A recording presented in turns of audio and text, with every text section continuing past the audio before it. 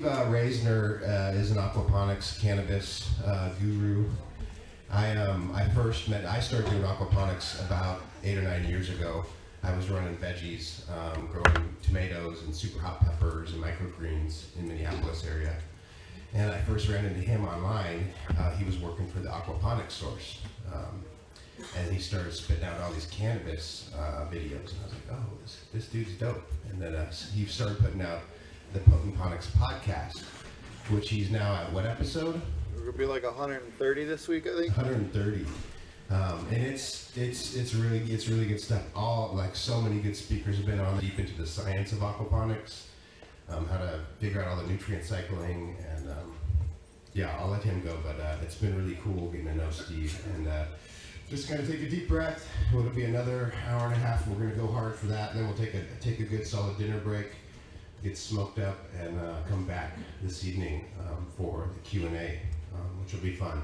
We'll have Josh and Kelly up here, Steve, Suzanne's gonna come back. She's out running around taking photos of bugs, but she'll be back for tonight. Leighton, myself, Wendy will stand on, and yeah, so it'll be a really good time. And it's like Leighton was saying earlier, it's really good I enjoy like when speakers have conflict of opinion, because then they can hash it out, and it's in a loving way. It can be really productive, and we can all learn from some of this stuff, and that's happened a bit today. And I hold a lot of value in it. So thanks for the good questions, and thanks for being open to hearing and trying to dig out the information, rather than slanging mud. So without further ado, Stephen Reisner.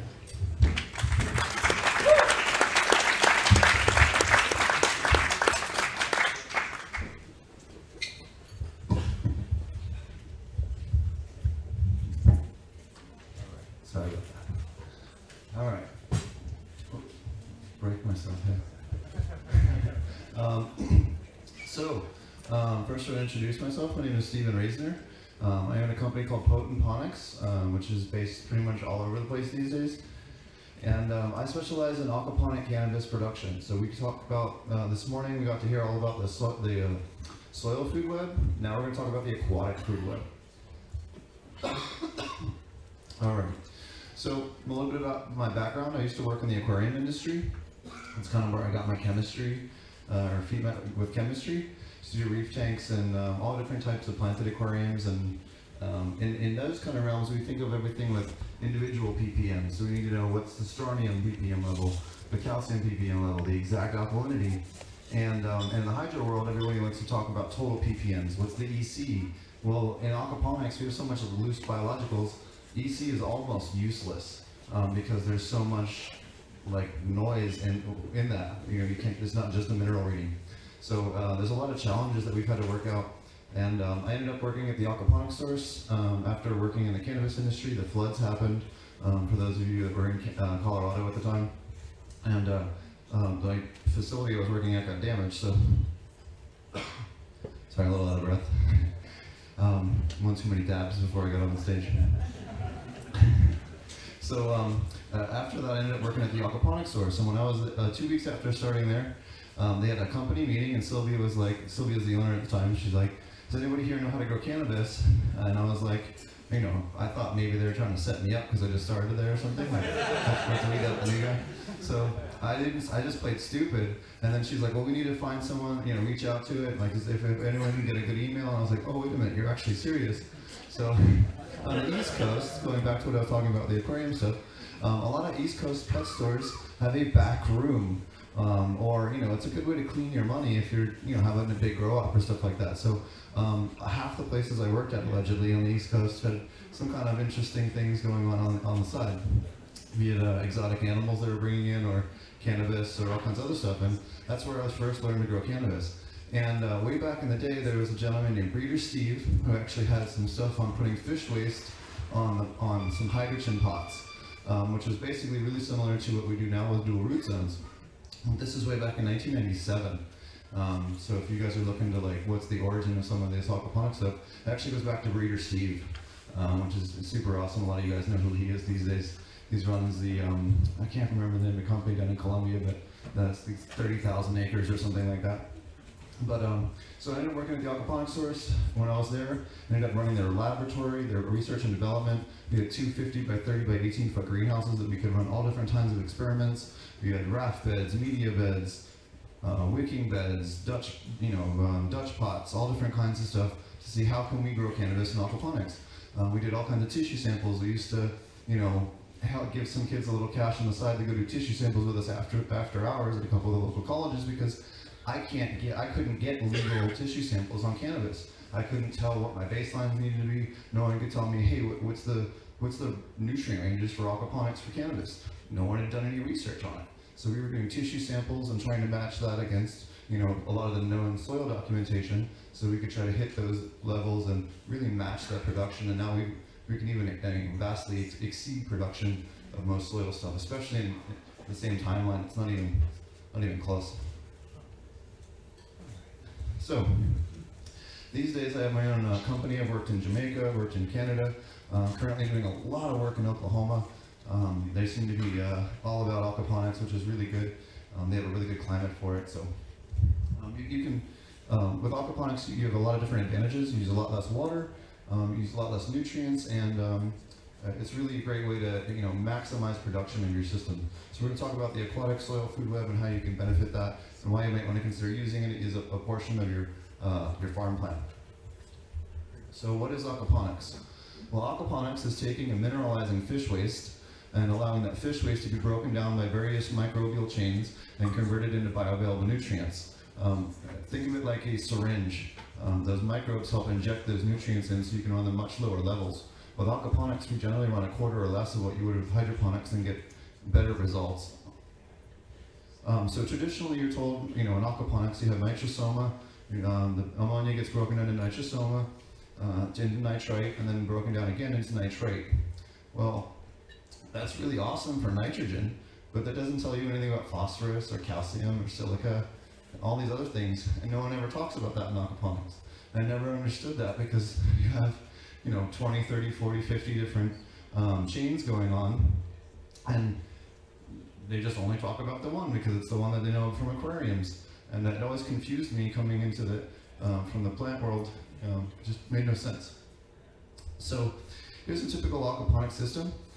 This is the base that we use from almost all of our flood and drain type with aquaponics. Is anyone who invented the bell siphon?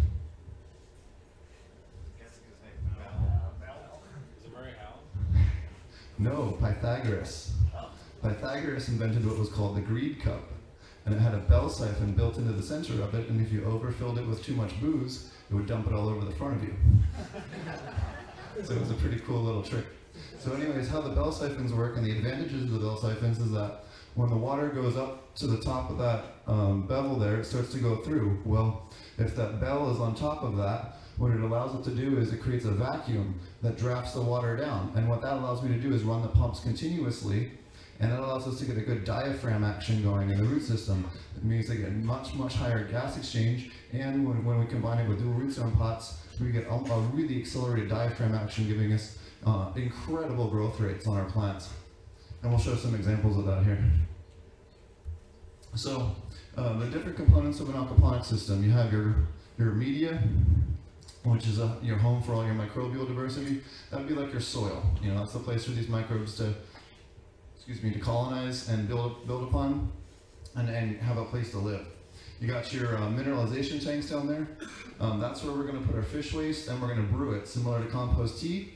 And what that is going to allow us to do is really unlock the full value of those nutrients from that fish waste. If we had just simply allowed it to be in the system, it can build up over time into anaerobic layers and cause all kinds of issues with the pH, among other issues. It can breed pathogens that are unwanted and all kinds of other things. But by separating it and putting it in an offline brewer and brewing it for 3 to 5 days or 14 days, we can really heavily unlock that. We can take in all the microbial biodiversity that you guys have from compost, throw a little compost in there. You can throw your Mammoth P in there. You can throw whatever your chosen microbials that you guys have. Your IMO can go in there, and they're going to unlock all of those goodies in the fish waste the same way that they would unlock things from the soil or from manure or other things. And this allows you, how you can maximize and really get down to only 5 to 10% supplementation on an aquaponic system at all, as far as trying to balance the whole thing out. You got your fish tanks. They come in all different shapes and sizes. If you're looking for big tanks and stuff like that, there's 2 companies really to kind of handle most of that. There's one company called Polytank and another company called Polymart. Sorry, Polymart and Polytank. And both of them will deliver stuff. They make everything from little igloos for cows all the way down to small filter tanks and everything in between. Then you got your grow beds. Now grow beds, generally you want to have nothing bigger than a 12 by 4. If you're going to do 1-inch flood and drain plumbing with a bell siphon, when you get larger than a 12 by 4, you start to have problems with trying to balance the flow rates out. And it can be quite the pain in the ass, so that's literally the largest I would go for. You can set a row. I know I'm currently working on a big row in Oklahoma. We have 44-foot rows, and it's 3 things of 12 and 1 row of 8. So it makes it nice and easy when you're doing it. You get your roll Durascrim, you roll that down, pop that up, build your wooden frames, you're good to go. So then you have your sump tanks. Now your sump tanks, you want to make sure you have the bed volume of all of your media beds minus 50%, because you're going to displace it with media and the plants and everything in there, minus 50%. So that's how much you're going to need for the sump, plus 30% to make sure that it never runs dry. You want that pump to have 20 to 30% wiggle room, so you don't have to top it off all the time. Otherwise, it gets really annoying to top it off. All right, so here's a small system. This is just a tough tip. I know anybody here that grows a lot of weed knows what those bottom containers are, because we use those for curing. And there's a concrete mixing tray. This whole thing costs about $40 to build at Home Depot, and this is just a constant flood with a little flood and drain kit, like you get, with a timer. Super simple. We grew all kinds of veggies. I used to teach a little workshop on people on home aquaponics and apartment aquaponics, and especially for education. These are cheap. Again, under 50 bucks. You can build a small home system if you want to get your feet wet. Throw some goldfish in the bottom, and you're off to the races. All right, so this is a bigger system. This is one of the systems I used to design when I worked at the aquaponics source. We used to build these based on the hydrofarm kits. A lot of the cannabis guys and a lot of the other people wanted set bed sizes for whatever reason, so this is what we used to do. You could ship them all on pallets and everything. It made it kind of nice. But just an example, you can see the, one of these is a laser, right? There we go. Your fish tank here. You got sumps. These are 130-gallon sumps with 125-gallon beds on top. I'm sorry, those are 100-gallon beds. Those are 3x3s. Anyways, and those are 3x3 by 14. And then here's an example we did in Jamaica. So this is a little bit different design. So in Jamaica, we wanted to use a lot less water. So in order to use the minimal amount of water possible, because there's 2 reasons for that. 1, they don't have that much water. And 2, if I need to dose something like DTPA iron or a chelated iron, I need to be able to do so without with the minimal volume possible, because it's expensive to import it to Jamaica. So I want to use the minimum of water volume so that I get the least amount of oxidation. So what happens is we only have the 2 sumps here and the fish tank and a little bit of filtration. So this is recirculating, and then this runs on an indexing valve. So it works kind of like a timer. It'll flood this bed for 15 minutes, then this one, then this one, then this one. And this just works on a rotation, and then same as this one here. And this allows us to use the minimal amount of water possible. We can actually run this whole system less than 3,000 gallons, even though these beds are 96 feet long. So you can really maximize, the efficiency of what you're doing, on a very small volume of water. We also use, the only water we lose, because everything has a little bit of gravel and everything, is to what the plants use. And the other nice thing is, and we'll dig a couple little holes out in the gravel where the plants sit, and you have the bees coming in and drinking from it. So it gives them a place to come and drink. Especially when I was down in San Diego and out in the desert, it was really awesome. You have bees coming in from all over, and they totally ignore you. You have this huge swarm of bees around you, just all drinking. So this is this is a commercial design we're doing in Oklahoma. So we have our 2 production greenhouses here. You have your fish tank and filtration up here.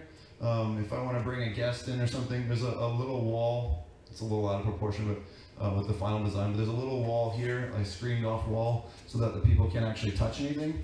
And you can bring the public in or a guest if you wanted to impress somebody and show them the fish tanks and in the room without breaking any rules. They're still physically separated, so you're still allowed to do that in a lot of states. And then you have your changing room, because anytime you're in a bigger grow, everyone needs to be changing their clothes. If they aren't, they need to be screamed at. And then you got your moms over here, you got your younger plants here, your fresh cuts over here. It makes for a nice workflow. No one can get through without getting changed, and works out pretty good. Here's an example of a similar design I did or helped out with. So this is these guys are down in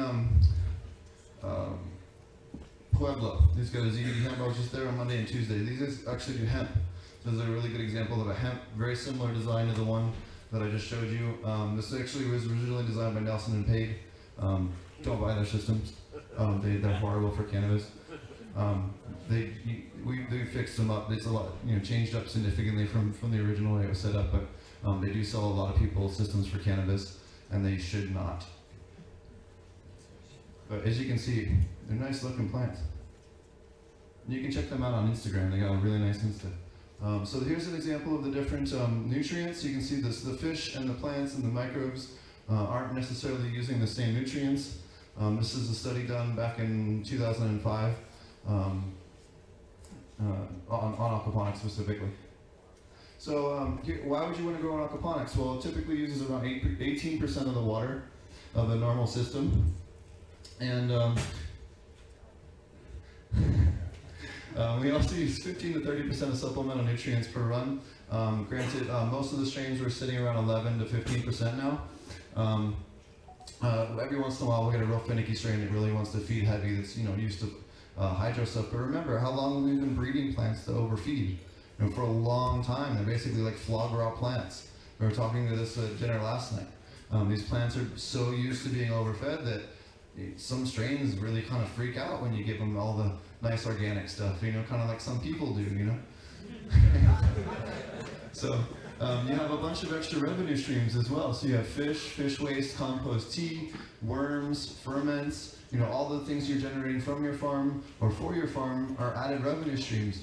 On top of that, we have this huge thermal mass, which we'll get to in climate control, that can dramatically reduce our costs, meaning on average we're running 40% of the costs through an average year compared to a normal soil grow in a greenhouse in a northern climate. Especially when it comes to climate control, it's almost like cheating. And we'll get to that here a little later in the deck. So it also improves flavor and terpene content. And almost everything, terpene especially, total terpenes we've increased every single time against the soil control on aquaponics. And then also CBD production, all of them except for one strain, we've seen a noticeable increase in CBD production as well. And we're attributing that to the increase in biodiversity, which we'll get to in a couple of slides. So aquaponics increases terpenes, in particular as well as CBD and THCV. We've done some really cool work with a couple of different cultivars and really had some incredible results with THCV. Some of the highest numbers I've seen anywhere. I've showed a couple of people some of the test results here, some of the crazier stuff that I've done. If anyone wants to see that afterwards, I can show you that, some of the SC lab stuff from California. But also did a bunch of stuff at Kentucky State. They're working on formally documenting in a peer-reviewed form through the university how CBD increases THC level or CBD levels in hemp. They can't do cannabis yet, but they can absolutely do stuff on aquaponics. They actually did a really wonderful study I'm going to talk about in a couple of slides on lactobacillus, and made the fish grow 15% faster along with the plants. So it's really cool stuff. It also eliminated non-human pathogenic E. coli from the system, so really tricked out. So working with multiple different farms, I have a bunch of different awesome data. A lot of the stuff I'm NDA'd on, some of the stuff I'm not. I'm working thankfully with a bunch of guys this year in Oklahoma that are a lot more chill about sharing a bunch of stuff, so I'll have a lot more videos this year than I have had in the last year or two. So what is the roles of fish? So fish produce ammonia and CO2. They produce ammonia both through their waste and through their respiration. And this gets converted by microbes, either directly used by the plants or converted by microbes into nitrate in order to create plant food. Well, it also provides other minerals as well. It will not provide all your iron, it will not provide all your calcium, it will not provide any silica. If you put enough potassium through a fish to fully flower a plant, you will give them a heart attack. It kills them. You can't do it. There's just limits on things. So hopefully there's some really cool microbial products coming out later this year that I had a chance to be privy to that are going to increase some of the potassium and some of the other cool stuff in very unique organic chains. It's going to be interesting to see how well that works with aquaponics. With Mammoth P, actually did way before they even started off. Mammoth P gave us a whole 5-gallon bucket of the stuff. I was working at an aquaponics source, and we actually put a 1-gallon in a 10-gallon aquarium with a bunch of goldfish, and they lived for 3 months. We just ended the experiment because clearly, 10% of the water being the product was in a lethal dose, and that's way more expensive than anyone ever would put in a multi-thousand-gallon system. So, it's pretty safe stuff. It's also nice, if there's runoff or whatever, you don't have to worry about that. Now you have to worry about with aquaponics. One of the other advantages to aquaponics as well, if you're here and you're looking to be an organic certified facility, if your soil, you need to wait for 4 years, you have to work that land to be organic. If I'm aquaponics, I can get aquaponics organic certified as long as I build it with the right materials within a year.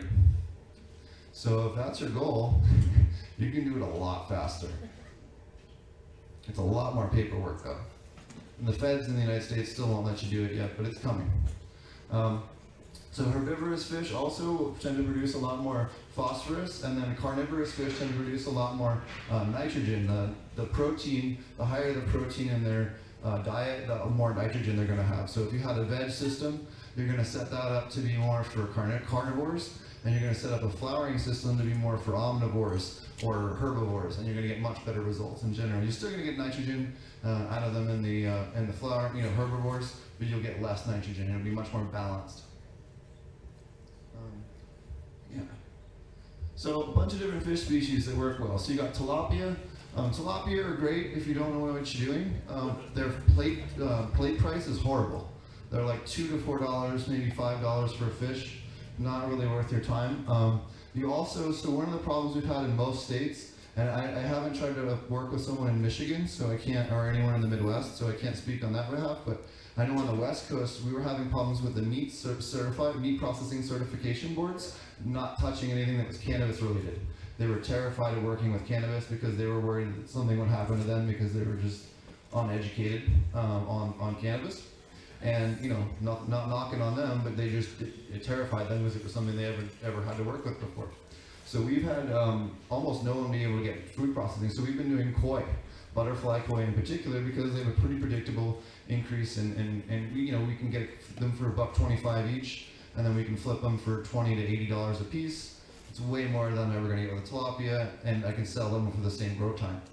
So it makes no sense. So koi, again, kind of your best bet, especially for a commercial producer if you're looking to start off. They have a really good resale price. They're really, really hard to kill. If your employee overdoses something, chances are it's going to survive. At least buy you some time so you can fix stuff. Pacu is another good one that grows real quickly, great for your flowering systems. Goldfish are really good. Plecostomuses, you can see this guy up here. Does anyone know what this is and how much they are? That's a zebra pleco. Those guys started around $200. You can breed these guys. A lot of the more exotic plecos, you can buy them cheap in bulk and raise them up and get $200 to $300 a piece for them wholesale. And it can be a great way to supplement. I know plecos love to feed on fan leaves. And I used to have a whole 300-gallon tank full of all different types of plecos, and I'd take all my fan leaves and they would just go nuts. It was like a piranha tank when you threw the fan leaves in. Perch, yellow perch are a really good one. They love that 68 to 72 degrees temperature we want for our reservoirs. So they're a real good one. If you were able to get a meat processing facility, they're probably going to be the best one in terms of plate price, to ease of raising, to feed ratio. They're really going to be one of your best, monetarily fish-wise. So Arapaima. Arapaima is another really good one. If you're raising stuff along with arowanas, in the Asian culture, especially Chinese and Japanese culture, they love their exotic red arowanas and arapaimas. They're extremely expensive, The Arapaimas you do need to get permitted for by the feds, but it's not very hard as long as you don't have, you know, a bunch of felonies for smuggling animals in your past. And yeah, and when I was on the East Coast, we used to have people ask me, oh, well, I'm going to go to Florida, you're going to get the keys, and I want to bring some corals back. And we would joke and be like, all right, well, your bag of coral, brick of cocaine, bag of coral, brick of cocaine. And they'd be like, what's the cocaine for? And it's like, well, the fish is automatic 10 years in jail. The coke you could get off for 6 with good behavior. So you might as well bargain the coke because it's less jail time. You know, at least pay for the gas for the trip. So those Arapaima and arowanas both, you know, arowanas, depending on the variety, can sell upwards of $20,000 a pop. The Arapaimas, again, they're in that same kind of $2,000 to $10,000 range, especially if you raise them out to adults, which takes 2 to 3 years. But if you're getting that kind of return, you will do 2 to 3 years. The biggest one I've personally seen was a little over 11 feet. Yeah, that was down in Peru though. And in the United States, the biggest one I've seen is about 9. Still big though. Like they'll injure you. Like I've seen people like, you know, severely injured, broken orbital in Florida. My buddy was helping them move them over at a fish farm. Well, no, when they catch them in the nets to move them over to the breeding ponds, you just got basically punched in the face with the tail. But it's a 9-foot fish. Bluegill, they're a really good one. Bluegill are also good if you have a pond and you got lots of duckweed trying to get rid of it. Bluegill are a great way to you know, have something that will eat it and get rid of that. Sunfish as well, they get pretty good plate price, they grow pretty quickly. Make sure if you do raise bluegill and panfish, you use lactobacillus ferment in their tank regularly, as they love to beat the crap out of each other, and the labs really helps reduce the infections when they tear each other's fins up a little bit. It really almost works like an antibiotic. You're seeing more and more people use it with both shrimp and fish as a kind of a way to prevent fish disease, especially with more aggressive fish that beat on each other a little bit. It really makes a big difference. There's a real big fish shrimp guide, which is a big whole video series on lactobacillus. And you don't have to actually, well, I'll talk about it in a minute. You know, shrimp and prawn. So shrimp and prawn I would not recommend for cannabis unless you're going to do a decoupled setup, which gets significantly more complicated and expensive. And then crayfish as well. And then for algae eaters, the Chinese hyphen algae sharks, they're really awesome because they'll tolerate the same temperature as a koi. So if you're going to run the system seasonally and bring the temperature down in the wintertime, you can throw them in there. And they're also, their favorite food is that filamentous hair algae. If you have a pond and you get that hair algae that jams up your filters and shit, they love it. It's literally their favorite food. So you get 1 or 2 of them, they'll wipe it all out of your pond. You'll have a little bit where it regrows, but they'll wipe out all the big clumps of it. Literally, it's their favorite food in the world. And that's been one of the only ways I've been able to treat hair algae when I used to work in the aquaculture industry before this. On big scales, you know, reliably without using UV sterilizers or ionizers and some of the other stuff that can make some of the meat taste weird. And then tropical fish as well. Tropical fish you can totally do. And honestly, that would be the best, most monetizable way to do a farm, would be to set up like a tropical aquarium, you know, import type place or breeding facility, and then just take all the waste and turn it into cannabis food. The last thing I want to say with fish is there's a farm in California, and they do sturgeon, and the state pays for the sturgeon to be raised, and then they release them. There's a company that comes and takes all that fish waste and turns it into fertilizer for their cannabis company. But you could absolutely set that up for an aquaponics type facility where you're raising whatever local game fish is, you know, they're trying to reintroduce or whatever, and get the state to pay for your cannabis fertilizer. Rather than fearing them, you can get them to foot the bill. So it's definitely something to think about, and reach out to your local DNR. And you know, Department of Natural Resources, and find out if they have any, you know, outreach programs, because a lot of states have that because they're trying to reintroduce a lot of these rarer fish, and they'll happily give you fry and food and tell you what the parameters are. That's cool. Just grow your cannabis off of it. It's totally fine. So some of the other fish foods, some of my favorites: peas, broccoli, nori, romaine, and pineapple are great for veggie stuff. And then insects. So I'm a huge fan of dubia and hissing cockroaches. Dubia and hissing cockroaches are some of the best feeders for aquaponics because they raise, you know, they have a really great fat to protein to calcium ratio. You can raise them by the thousands with no lid on the container, as long as you have a 2-inch band of Vaseline on it, and they will not cross it. And then you just take all your scrap plants, anything that doesn't look right, anything that's getting a little moldy, you throw it in there, it'll be gone in 10 minutes. They're like a garbage disposal, especially when you have a few thousand of them. Literally, I used to take a trash bag, I put a trash bag in there and it'd be gone in 2 hours. It was insane. And it was just a 65-gallon tank. It wasn't even like a big tank. So, black soldier flies, they're another really good one. The resale value for them is really good too. 25 of black soldier fly larvae, and the pet trade sells between $6 and $8. You can raise them by the thousands easily off your fan leaves. So it can be another great, passive income even for soil farming. Crickets as well, they're okay. There's pelletized foods. I like Streeting and Optimal. Those are the two companies I recommend if you're looking for a bagged food, if you're doing either aquaculture or pond fish or aquaponics. And then frozen foods and garlic. Garlic is really good if you bring in exotic fish and you think they have a parasite, or if you have a fish that's not eating and it's being skittish. Garlic is like putting sugar on something and giving it to a 3-year-old. 98% of the time they're going to eat it. So it can be a great way to entice a sick fish, an injured fish, a newly introduced fish into eating. So the role of plants in aquaponics. So the plants absorb all the nitrates and other fish toxic nutrients and clean the water up for the fish. In aquaponics, you use about 70 to 90% less water, depending on the scale of your facility. If you do really large facilities, you have a little more open air. If you're doing stuff like out in the desert, you had a little bit more evaporation. But on average, depending on the way that your methodology of growing, depending on how you do your soil. Now with things like swales, we're probably closer to 30% above them, really responsible, no-till soil. We're definitely not 90% above it.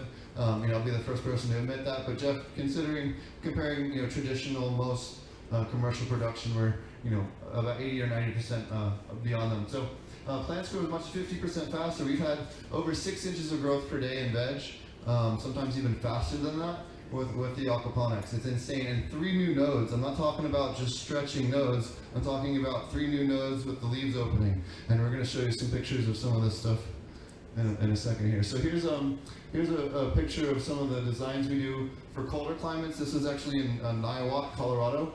This is one of our R&D greenhouses. We did a 50 by 30 by 18 foot greenhouse in the Front Range of Colorado with 87 pounds of propane for a whole winter. So we'll talk about how we did that in a minute. So what's really cool is, here's the study that I'm about to talk about. So there was a study done by the USDA, and they looked at the biodiversity of aquaponic systems, of soil food networks, and of aquaculture systems. And what the goal was what are the key microbes we need if we go off-world?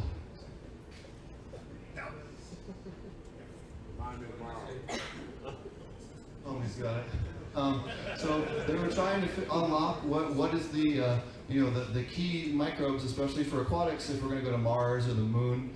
And what they found was, out of all the 50 plus different farms that they went to, that NASA did the genome, I forget what they call it, where they look at all the different genome of all the different microbes that are there, and it was 167% more diverse in the least diverse aquaponic system compared to the most diverse soil.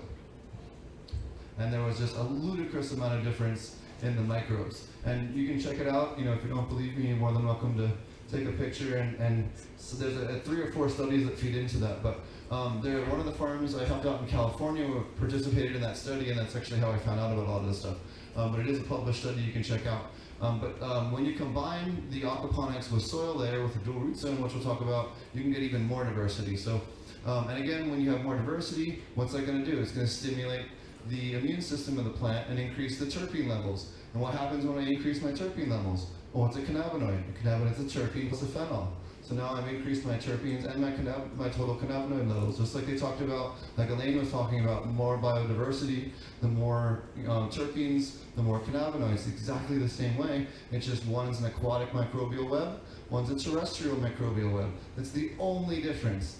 People trip out so hard about organic hydro being, oh, that's, that doesn't work, or it's just, chemicals or whatever else. And it's like, no, they're identical. Just one's in a hydraulic solution and one's terrestrial. That's the only difference. But they have all different food chains, and no one's doing any research on the aquatic ones.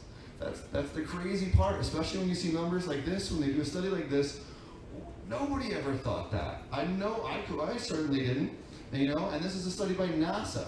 This isn't just a bunch of, a couple of, some random kid, trying to get a PhD or something that maybe didn't do all his research. This was well studied. So it's really amazing to see, how little research is done on this aquatic food web and all the mineralization of these different microbes. It's really, really, really wild to think that, no one's doing that. So, again, anyways, we talked about that. So the role of microbes, they again do all the heavy lifting. They're going to break down everything the same way they do in soil. They just do it in an aquatic way. And the aquatic ones can do things much more differently and with different efficiencies than the stuff in the terrestrial.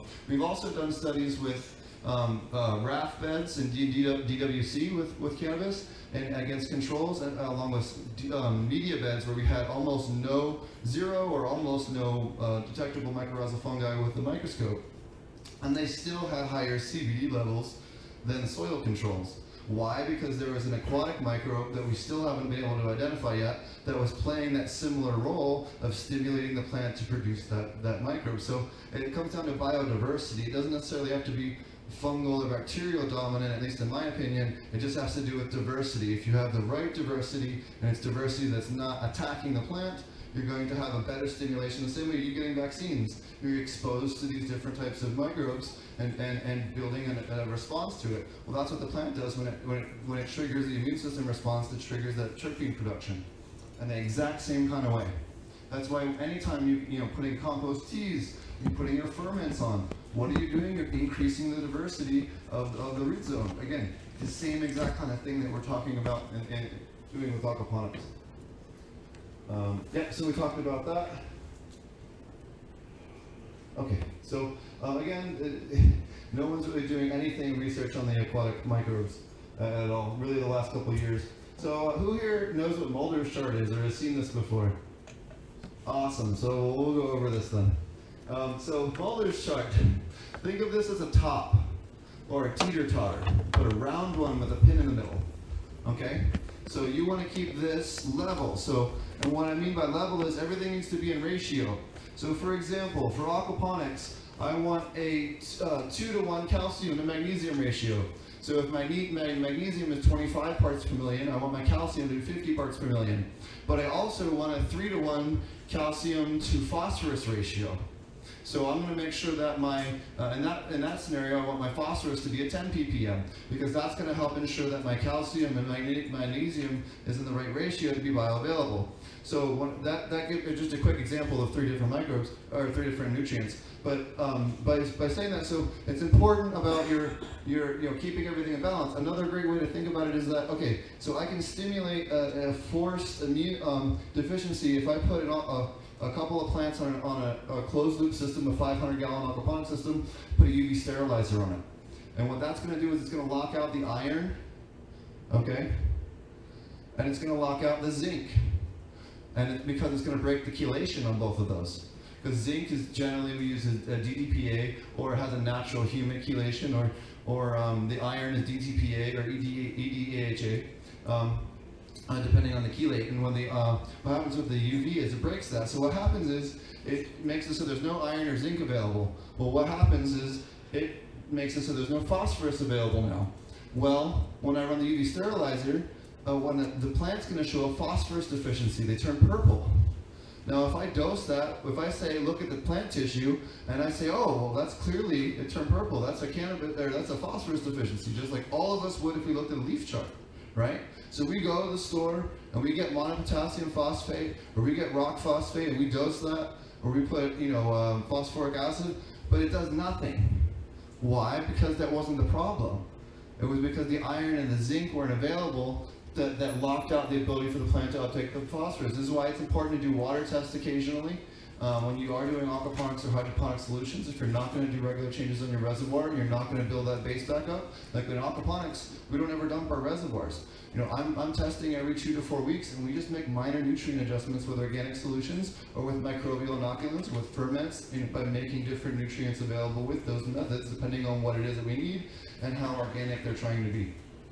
But when you think of it this way, again, everything has to be in ratio. If I put too much of something, it tilts down, and now when it hits the ground, everything crashes and something starts dying, or it's showing a deficiency, or it's making that plant more available to insects. And you know, if I don't have silica is a huge factor in stimulating the immune system response in plants for both molds as well as heat and cold stress, and all different kinds of things. In fact, just this past 2 weeks, I've had a bunch of people in the south that were using potassium silicate as part of their pH up regimen, and they did not have the same frost damage that the guys that were not using that even, in the next couple houses down in Texas. So, and that was the guy I was talking about on the podcast last week. Don't take my word for it. Listen to the guy that had it happen. Yeah, so just to think about it that way, but also think about your microbes in that same way. You know, if I have too much trichoderma, they're going to eat everything and eat all my fungi, and they're going to wipe everything out, and everything's going to get imbalanced. You know, if I have too much lactobacillus, even, it's going to have some negative impacts. You can have too much of whatever. You know, it's the reason why you have to really watch your ratios when you're doing your compost teas, and why you need to get a microscope and look at your compost tea. If you're making compost tea, you should have a scope. Scopes have come down, and you can get 50, 60 bucks, you can get a scope. If you don't have 50, 60 bucks, like, should you really be growing weed? Like, for real. You gotta go hustle another 8 is what you need to do.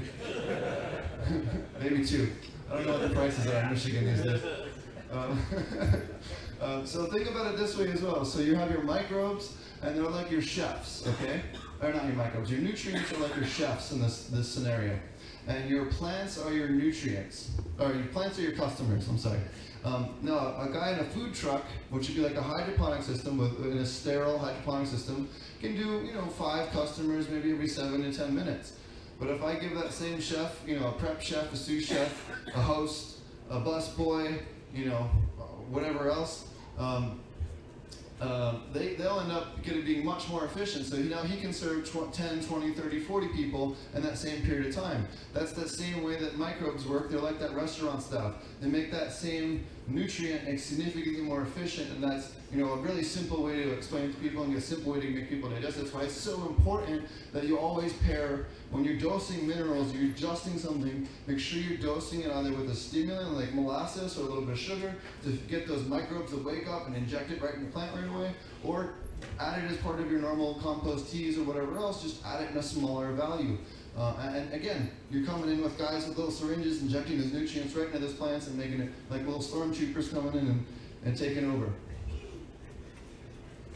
So what do we do with the fish waste? So we take the thickest, heaviest stuff and we put it into worm bins, and we make, so per 6,000 to 10,000 square feet, depending on the varieties and how long they're vegging them, we get almost 2,000 pounds of soil a year generated between from the earthworms. So between the fish waste and the leftover greens. So that's really a lot, considering, you wouldn't think aquaponics would generate soil, but it gives you, again, another revenue stream. We also raise lots and lots of red wigglers and earthworms, as well as blackworms. Earthworms and red wigglers can be sold to anyone who likes to go fishing, or anyone that has a garden, and the blackworms go to the pet trade. And then mineralization tanks work similarly. So what happens is we put a fish waste in here, we fill them up until about 1 inch or 2 above the conical, and then we have vortex brewers for the real big facilities. And then what we do is we put this air blower on, and it just blasts and blasts and blasts air, and it works like a super hyper compost tea brewer. And then what we do is after 3 to 5 days, depending on what we're trying to do, we'll shut it off, and the heavy material will settle at the bottom. And then we'll turn this valve, and this will pull all the clean water that's super heavily mineralized, and we'll put that clear water back in the system fire it up, do it again. And that's how we unlock significantly more nutrients out of our fish waste. And without contaminating the system, I can add anything I want to. If I'm concerned that the fish might have something wrong with them, I can always add a little bit of labs to consume that. There's actually a new study that Kentucky State's doing this year on how well lactobacillus does when there's an intentional introduction of a pathogen. So that if you had E. coli or salmonella or something like that, can that be used as an actual treatment and preventative when we knowingly introduce that intentionally? There's been a lot of evidence based on using lactobacillus in other aquaponics farms that had non-human pathogenic E. coli, which is really common to find in fish systems or any aquaculture system, and it's gone after we treat it with the labs. So it could be a great way, in the very short term, you might see this as a best practices going forward for food safety in aquaponic systems, even for vegetable and lettuce producers, because it makes your fish go faster, makes the plants go faster, it eliminates bacteria that you don't want, so all kinds of good things that you want. So here's an example of some commercial producers. This is one of the smaller guys I work with in Colorado. This is up in Green Relief Incorporated, which is currently the largest facility. They're a couple hours from here, actually. They're currently the largest aquaponic cannabis facility in the world. This is when they were first doing research, when they're trying to figure out whether or not I knew what I was doing with the dual root zone stuff. So they put them on the rafts. They actually still use this method up there now with the dual root zone with the soil layer above a DWC. I don't know why they still do the DWC, but we'll talk about that later. Where was this at? This is in Canada, just outside Toronto. Yep. Okay. Is that like styrofoam with net pots in them there on the left? Yeah, so it's styrofoam rafts, and then there's pots with screen bottoms that have soil in them above that. So what we found is the soils, having a soil layer and the mycorrhizal fungi is very, very important for certain types of plants in order to have them properly flower off, as well as with lignin production. And we also did a lot of research with fruit trees. I've grown probably 18 different species of fruit trees in aquaponics. And what we found was when you give them giant dual root zone pots with about 60 to 70% soil and the bottom portion flood and drain, that really is the sweet spot where they have enough mycorrhizal fungi in the root system to actually get adequate lignin production and all of the actual things that the plant needs from the mycorrhizae, and then still get that accelerated growth at the very bottom with the fish waste and the minerals and all the good stuff that the fish from the fish themselves. So I've done all different types of experiments. I've also grown over 150 different types of herbs in aquaponics. We did all different types of experiments with what can you grow, what can't you grow. One of the most exotic ones I've personally grown like repeatedly was osha root, which is extremely hard to grow in a commercial type setting. We were doing it with ease in wicking beds. All we had to do was introduce some of the mycorrhizal fungi. But I took a little bit of soil from a wild collection spot in Colorado, and I didn't have to take the plant, I just had to take some soil right next to the roots and introduce that into that soil layer. It would colonize it just fine, and then I could grow the osha root, which is about $80 to $90 a pound dry, and is wild, over harvested in the United States. The wild population is in danger right now in a lot of different states, so that's definitely one, if you're looking for a non-cannabis one to grow for a decent price. It grows almost twice as fast, so you can harvest it after about a year in aquaponics. Whereas traditionally in wild harvest, it's a minimum 2 years to harvest. It just packs on a lot more mass. That's true for most plants. Garlic, is everyone here growing garlic knows it takes about a month or two to germinate? It takes 4 to 7 days to germinate in aquaponics. Just to give you an idea of how the microbes radically change the plant growth, and no one's studying any of this. No one studies the hormone, why is it different with this? And what microbe and what microgroup or microgroup species is triggering that, because maybe we can do that in soil if we just take that and put it over there.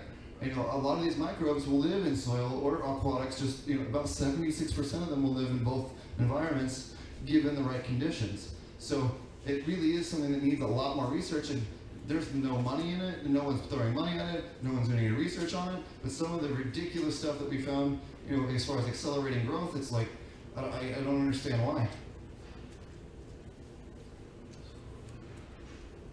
There's also a big company called Equilitas going up in Nova Scotia. I believe they're going to be almost 1 million square feet. Last time I read an article on them at least. And then there's another company called, I believe, Deepwater in BC, and they actually raise salmon, but they're decoupled, which is a little more complicated system. So you have media beds versus DWC versus wicking beds versus dual root zones. So with media beds, they're really awesome, but you don't have a way, to supplement any of the plants individually, which is really important, especially if I have different cultivars. I need to be able to supplement those different cultivars because they're all going to have different feed rates. They're going to want different things. They might want a slightly different pH in the root zone. DWC also lacks the ability to supplement. We've also found almost across the board, when we do DWC with aquaponics with the lower nutrient levels, they end up fluffy and airy and don't get proper bud hardness, which is okay, I guess, for hash. But even then, they don't really seem to yield right. When we do add that soil layer, it seems to make a 9-day difference with the yields. Wicking beds, they're really awesome, but what we found is right when we finish up, and anyone that's done SIPs has probably seen this once or twice as well, when they come right to the end, when they finish off, the same way as the plant starts to eject some of its leaves, it starts to kill off a portion of its root zones. And the aquaponics we have these awesome mineralizing bacteria, but they'll start to break down some of that early root sections that are starting to die off, and actually occasionally cause some root problems. I think if we did a little bit better probiotics, I think we could get around that issue, since I wasn't doing so heavily with labs and other stuff when we started off with that. But it's something that I've kind of got frustrated with after 4 runs where we lost a couple of the plants right at the end. In the predictability and the ease of doing the dual root zone stuff, it just was, why I'm pulling my hair out when I have something that works, So this is what we call dual root zone planting. And what it is we have a layer of soil on top, a layer of burlap with a layer of media or lava rock or whatever you want to put in the bottom in order to have air and water go through. And what this allows is, you have your terrestrial microbes up here, your aquatic microbes down here, and when the water goes up and down, it works like a diaphragm, so it forces the air out of the bottom portion of the root zone, up through the soil like a diaphragm, and then when it comes down, it draws fresh air back down in there. So we get rapidly accelerated growth rate with both fungi and bacteria. Go ahead. Do you have issues? You say you use just regular soil from outside. Do you have issues like cleaning it? So I actually use compost, and once we have the facility running long enough, we generally just take it out of that 2,000 pounds of soil we're making anyway, and we're just rerun that back through the system. I don't need to, I need a base amount of soil to start off with, or compost, but once I have that, I'm generating more than I'm using every year. So, we're having to get rid of some of that. And all you do is, turn it, put your nematodes in there to make sure nothing comes back if there was something you missed, and you're good to go. I was more asking about getting the dirt into your system, because you say it's a closed loop. Do you have a way to collect that dirt or clean it? Or? Oh, you mean after harvest? Or I guess when I sometimes say I put cocoa in a pot or something, it drains through, it gets dirty in the water. Do you have a way to collect that? So Sure. So most of that will end up either in the bottom of the sump, or that'll end up in your.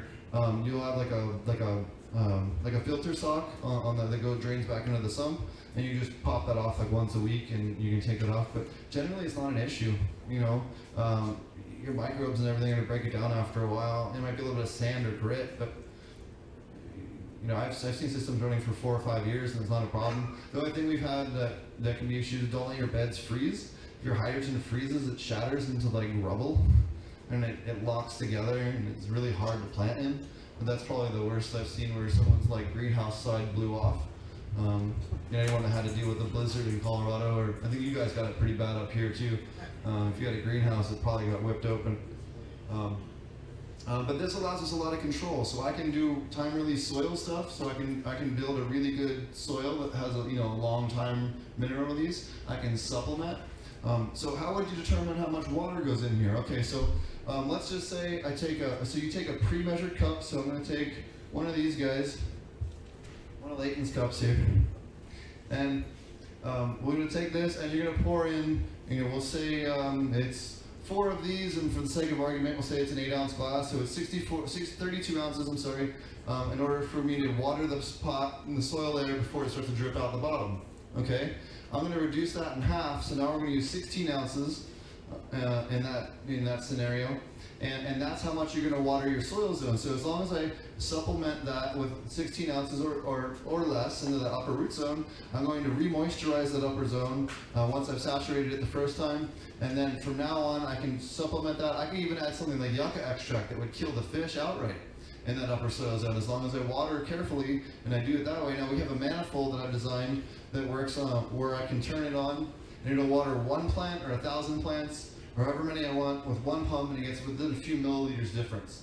So as long as I make all those pots the same, it's super simple. I don't have to worry about it. It's also great if you're just running soil or hydro, because you're not going to use any more water than you need to. You know, once you know what your saturation is, it's just dead on, which is really nice. I actually built it originally for a vertical tower system, and had some issues with trying to, the first part venturing on me, and then came up with this, and it actually works great for watering the top half of the dual root zones. So we'll have that coming out later in the year. And then, so here's our natural, root soil breakdown.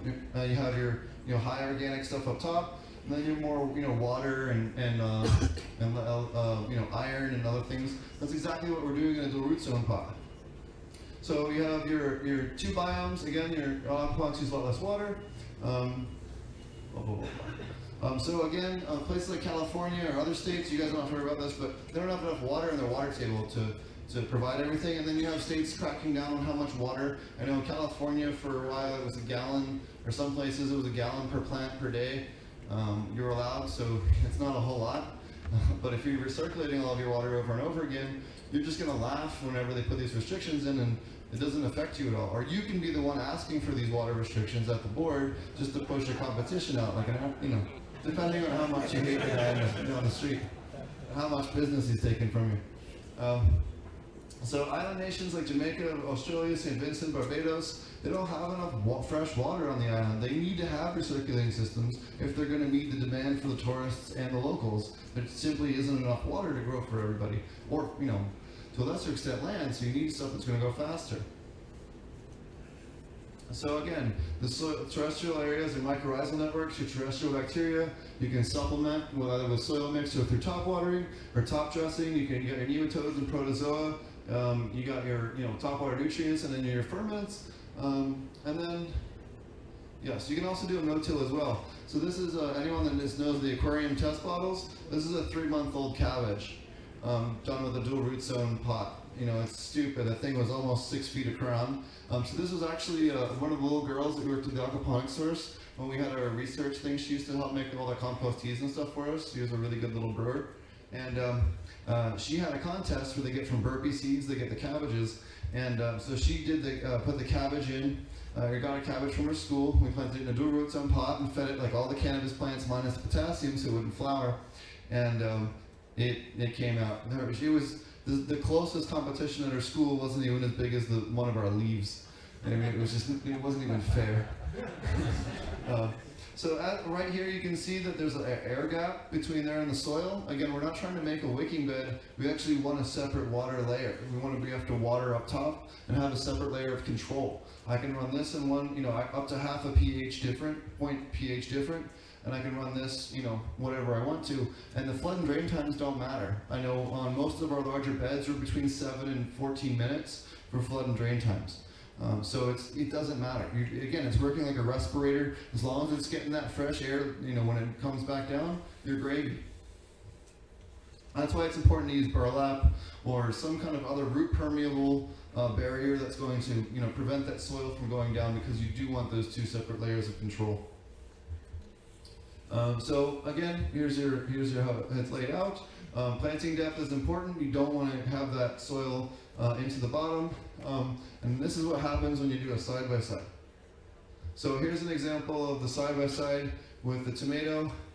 This tomato here had 44% more flowers, 42% more fruit, and tomatoes that were ripe 2 weeks before the media bed one. And it was just ProMix with no supplemental nutrients. Simply the fact that we had the ProMix with the mycorrhizae and no supplements at all.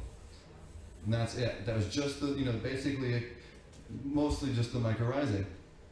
And over here is a lemon tree. You can see the lots and lots and lots of blooms. They do kick ass. So here's the difference in roots. Not even close. It's laughable. The media bed versus the dual root zone. So, and then with DWC, it's a similar kind of comparison. You just end up with mass, and so this was a 1.5 long test, or not a 1.5 long test, but a 1.5 long grow out, and then before they started finishing. So And if anyone wants to see this, this was documented as well in the, what the hell is it called? Aquaponics Fest DVD or whatever. They have the whole breakdown of the whole thing. I don't know if they even still sell that or not. I think they do. So there are 5 different ways to control. I can dose nutrients directly into the water. I can dose into the soil. I can make a time-release soil mix.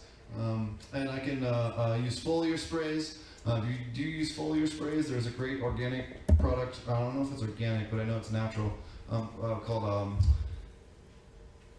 Optic Foliar, Transport by Optic Foliar. I'm more than willing to bet they probably have it in this building somewhere. And then you can also vary up your fish food. Again, we talked about how you can change up your fish food for protein and phosphorus ratios. Dual root zone benefits. You get much faster growth. You can allows for a lot more conducive for mycorrhizal fungi. Cannabis and trees, again, we talked about a little earlier. The woodier the crop, the more it relies on that mycorrhizal layer, and the more soil you want to have in your dual root zone pot. You have the ability to run slightly different pHs. If I'm going to do berries, if I want to do raspberries or blueberries, I can run a much more acidic soil in that upper layer, and they'll do much better. Strawberries as well, like a more acidic soil. Also increased immune system in response in the plants, and it can be done in no-till if you do really large pots or even beds this way. Again, you can adapt this to whatever kind of method you want to do. The beds, the problem with the beds is that you don't get that same kind of diaphragm action.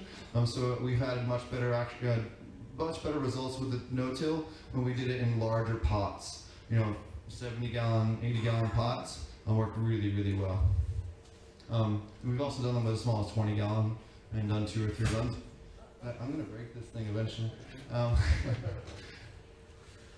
So some of the common issues we have with aquaponic producers, I also work 30% of the time with our certified organic vegetable guys, and it's awesome. You know how much less work an organic certified vegetable farm is than a cannabis farm? It's like a tenth the paperwork, and they moan and bitch all day, and it's like, dude, let me take you to a cannabis grow for like half a day. You'll be so grateful about the amount of paperwork you have. So we have to worry about pesticide concerns. There's no whitelists right now, and this is something that I've actually talked twice with the Aquaponics Association on, is that we need to come out with whitelists the way the cannabis industry did, because 1, we're accounting for fish safety and the plant safety, and 2, if we don't do it, they're going to do it for us. And that's what happened in the cannabis industry, and we don't want that, because then you're totally pushed out. One of the other funny things I've seen, funny to us at least, is that people come in and they have vegetable farms that they have lights on at night. Well, there's ordinances going up now because of the cannabis guys about having lights on at night in greenhouses. So you got people that have been growing lettuce for 10, 20 years being told they need to put light depth on their greenhouses, and there's nothing they can do about it. So it's actually impacting a lot of the vegetable producers that are doing greenhouse stuff, and it was totally not the intention of the law. But now you got some guys on growing lettuce with tiny margins being told he needs to spend $80,000 for a light depth. He doesn't have that money, straight up. So it's something I talked to them about. I was like, you guys need to pay attention. This stuff is coming. It's going to affect just lettuce producers and stuff, and it hasn't got kind of clicked yet. Lack of standard SOPs. There's basically no standard SOP for aquaponics. You have the UVI model, which is a pretty good place to start, but there's not a lot of good stuff out there for that, and there's not too many people doing large-scale research that are actually getting good results with aquaponic cannabis, except for a lot of, well, not to speak myself up, but we've had pretty good luck with the stuff I've worked with. And then local permit issues, managing labor costs, constantly changing regulations, and managing biosecurity are all issues that we share as well. So lactobacillus ferments, I want to talk about this. So University of Kentucky State has a study that's coming in, it's going to be published I think in June or July of this year. They found that it made the fish grow 15% faster, the plants grow 18% faster on average, and it also, again, reduced the E. coli in the system, eliminated it, the detectable non-human pathogenic E. coli. So it really makes a huge difference. I also wanted to share with you guys a methodology that I've been working with. I haven't even talked about this with anybody yet, especially any groups, but you guys are going to get to hear about it. So you guys know about lactobacillus. It takes a long time to make, right? It's kind of tedious a little bit. It's a little, with the paper and the whole thing, putting the cheesecloth over. There's a simpler way, and it works better, at least in my opinion. Go to the store and get some kefir, like good actual Russian kefir. Get it on Amazon, and then use your milk and use the kefir from the milk, and then strain that and use that the same exact way that you would for labs. You can do it in 3 to 5 days instead of the 2 weeks you would for lactobacillus traditionally, and it'll even work when it's a little bit cooler. And you also get the added benefit of the fact that there's vitamin B in there as well, which the plants also really gobble up, and it helps accelerate plant growth. So to me, it's just, especially for commercial production, we started using this at a couple different places, and it's made a night and day difference. If any of you guys have seen my Instagram picture in the last couple days, where I had a picture of soil that we had treated with a little over a week earlier, just white, with hyphae. So it's awesome. They love to feed on it good. So instead of using a rice wash, you're using kefir? Yep. Kefir, and then just throw in 2 cups of brown sugar, 4 gallons of milk, and some kefir grains. Doesn't get much simpler than that. Now you got 4 gallons of labs ready to go. Do you suggest glass or plastic okay? Right now I'm just using the Home Depot buckets with the screw on top because I can clean them real well. And that's more what I want to clean them in between runs. You don't have to, but to me it's just a much more simple version of labs. It's just, especially for you guys who have, if you're in a commercial thing, who has time to do all the rice washing and all? It's a lot of labor. This is so much faster. So just trying to take a lot of the same concepts and speeding them up or making them more commercially applicable. Go ahead. So did you say you actually add the kefir milk to the So you would strain it the same way that you would strain it for your labs? You strain the cheese off and everything? Yeah. So you treat it, otherwise it's just exactly the same. It's just how you get to that. Yeah, and it's a lot faster. So I also do a bunch of other, so I'm a bit of a mad scientist at home. Josh has actually seen some of my crazier stuff because I've shown him some pictures of some crazy stuff. Josh and Kelly, I think I've showed them some funky stuff too, but I like to take different Korean natural farming microbes, separate them as best I'm able to, and then throw different nutrient inputs at them. And let them eat different things and break down different amino acids and different proteins and get all kinds of cool stuff like this. I splitted phycocyanin. Who here knows what phycocyanin is? All right. So phycocyanin is your base building block amino acid for chlorophyll groups. Chlorophyll A through E, or I don't remember what letter it goes up to these days, but I think they added a few letters since I was in biology. But it's your most complicated molecule for your plants to make in order to make more chlorophyll. Well, if I add this to the plant, either as a foliar or through the roots, it works better than any PGR you've ever seen out of a bottle. And you can drink it. So if your kid gets into it and he thinks, oh, this is cool blue liquid, you're totally fine. You might have a stomach ache, you might have the runs, but it'll be all right. A little Imodium, a little rice. Save the rice from the KNF and use it to plug up the kid. So this is some of the other cool stuff. Again, think of KNF, think of this fermented microbes, lactobacillus, stuff from kombucha, kimchi. Throw different plant inputs at it. Take kelp, take all different types of things, and throw it at it and see what comes out the other end. Because you might come up with something cool. But this is a lot of stuff I'm working on documenting. I have a book coming out later this year. It's going to make all this stuff simple and give you guys, fill in a lot of the gaps and stuff like that. Along with some of the research that goes with it and some of the cool stuff we found. But this is really what I'm trying to, get research to fund right now is I want to sit down all day and throw this stuff up. And how this came up was we were trying to figure out ways that we could increase growth rate without hurting the fish. I can't use chemical stuff. I have to rely on microbial stuff or plant-derived amino acids or other things that are going to have no impact. So it kind of forced us into this pigeonhole that had made us go down some really cool microbial rabbit holes and give us some really interesting results and show us that we can do some things with a lot less energy. The only other way typically to produce isolated phycocyanin is that you cook it down in a big oven, which is extremely energy intensive.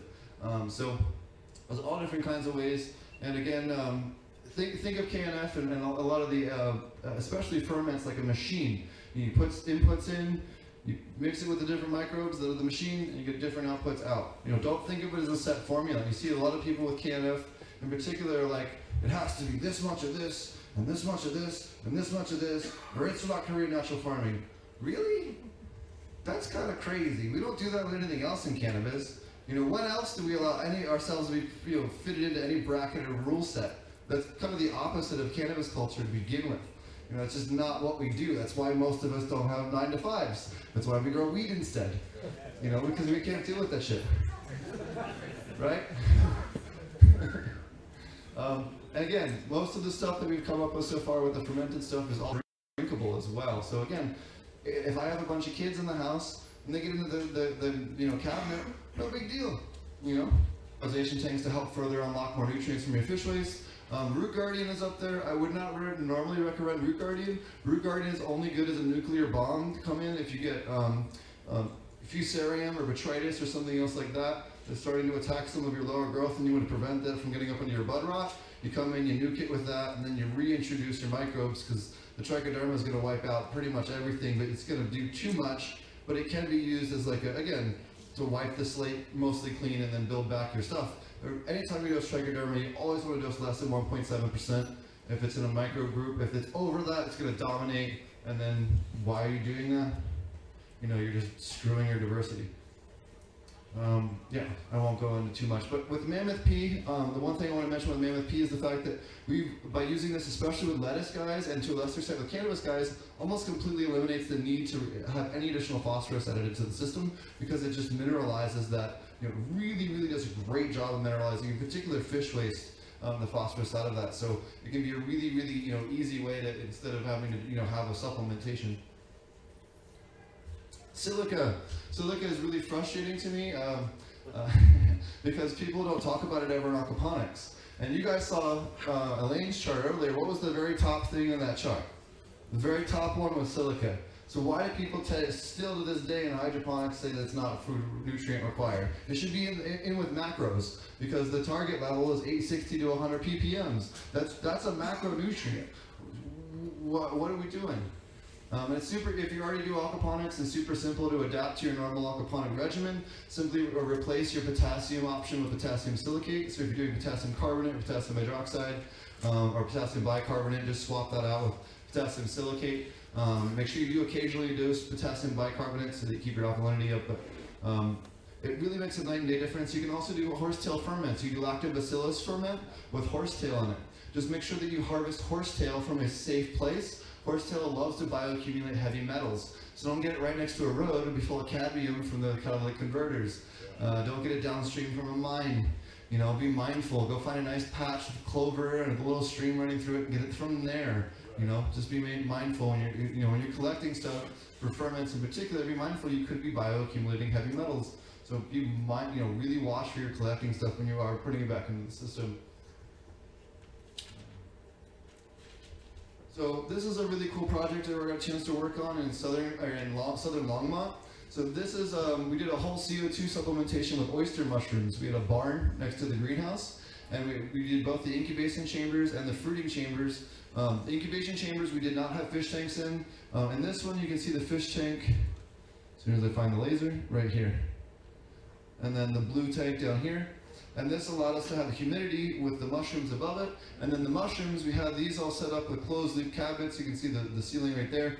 And how these worked is they had CO2 sensors in them with fans. And what would happen is anytime they build up to 2,000 ppms, it would drop it back down to about 700 ppms in the fruiting chambers, and then flush that CO2 into the grow room.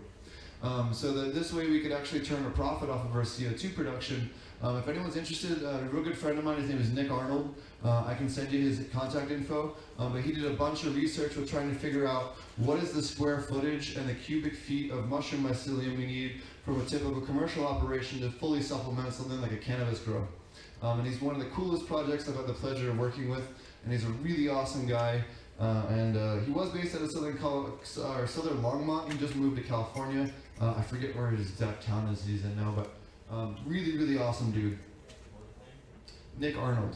And his farm was called Turtle Island Farms. So you can probably find some more videos online of it. But we did a whole bunch of cool research with him, and he's looking to do some more work. So if you know anybody that's interested in that, he's super down to work with you. He'll design the whole facility for you. Earthquake proofing. So this isn't something that you guys have to worry about a lot, but we'll breeze through it real quick. Making sure you trench out your grows, your piping, so this way if there is an earthquake, it can flex around without having to actually snap. If you have an earthquake and it's not hard clay, this picture is actually from Jamaica. It gets a chance to move around. The original capital of Port Royal was in Jamaica, and it actually sunk into the sea when they had a big earthquake. So when you have the gravel, it allows the piping to float around and not get broken.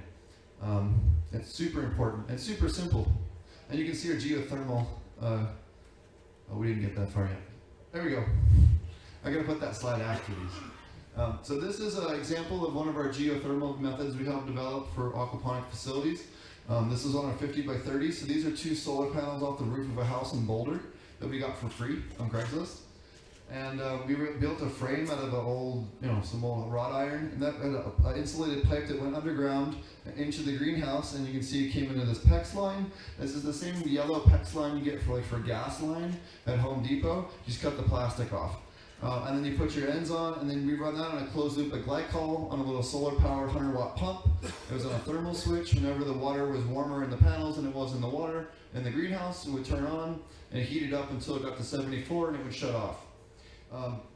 These are really awesome for adding a lot of heat for no extra cost in the middle of the winter. The other cool thing is you can run them in reverse as heat radiators. So if it's 105, 107 out in my greenhouse during the day, even with me doing everything I can, especially in Michigan, it's a little more humid here. Evaporative coolers don't quite work so well. What I can do is that heat in the greenhouse is going to be absorbed into the water. It's going to heat that water up, but when it does so, it helps cool the room down a little bit. But what you do is, so now I have the water's like 76, 77, 78 degrees. It's too warm for those fish. If it gets up into the 80s, now the oxygen level's getting pretty low. And while it might make the plants grow faster, it's certainly going to make, much more likely those fish are going to, die or chance of pythium or other problems. So what we do is we flip these on at nighttime. And what happens is if it's colder outside than it is in the water, this just works like a radiator at night, so you can bleed that heat back off so that you have that ability to absorb more heat the next day. You can use this again to drop your greenhouse. It will lower the temperature of the greenhouse 2 to 3 degrees as a cooling method as well, because it's sucking that heat in, as long as you're cooling. You can also run cool lines and wick it off from the ground and cool coils. I don't have any of those in this picture, but we just put in 2 miles. A buddy of mine just put in 2 miles of coil for a facility in Colorado for cooling in the summertime. So this would be how you do it. So this is like in Canada. So and here we have a big giant pond in the middle. We'd hang our nets, put our fish in. We'd have your walkways above that, and we could pull them, at the end. And then what we do is we put a platform above this, and then we'd have, all your grow beds on top of that platform. So, and you'll see how that works in a second. So this is the geothermal portion of the greenhouse. You can see we dug down, about 8 feet, all said and done. And here's the PEX line. Now this is something that failed. And I wanted to include this here. So we put PEX line down at the very bottom of the geothermal. It did nothing. It was just a waste of money. So don't do that. But what you want to do is put the tube, you want to have a manifold of 55-gallon drums or similar type tubing down to a bunch of skinnier pipes. So these are 3-inch or 4-inch drain pipe. And what you do is you do them in rows. And the important thing is that all of them are the same length, because if they're not the same length, you don't get the same airflow. You see companies, a couple of greenhouse companies have square grid geothermals. Well, what's the problem with the square grid?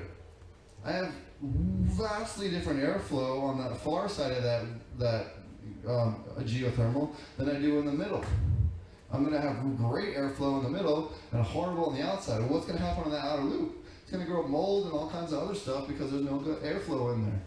And then now you can introduce, powdery mildew, and you got a place for, black mold to grow and other things that, if I'm doing microbial testing, that's going to bite me in the ass. So I can't have that. So when you do them in the same length, you get even airflow across all of them, you get even resistance, and you're not going to have that problem. That's why it's important. And here you can see the different layers. And so this is a much better representation of the diagram of how you do it. You have your central intake manifold here, takes air from the hottest portion of the greenhouse and pumps it underground, and then kicks it back out the other ends. You can also take this and stack it, so I could put 2 or 3 triangles in here and just alternate them like teeth, you know, on a pumpkin. You know what I mean? And it'll work just fine. But does anyone have any questions on that? This to me should be required by law because you know, in the wintertime I get 57-degree air in a building 57-degree air and up. In the summertime I have an air conditioner. I could put a solar powered heat fan on there for 100 watts and I never need it doesn't cost me a dime to run. You know, with a thermal switch and you're good to go. Go ahead, gentlemen in the back. Is that how you're moving the hot air down then from the ceiling? Yep, so the fan would be up here, and you're taking the hottest air and rebalancing it out. The whole idea is to bring it to equilibrium.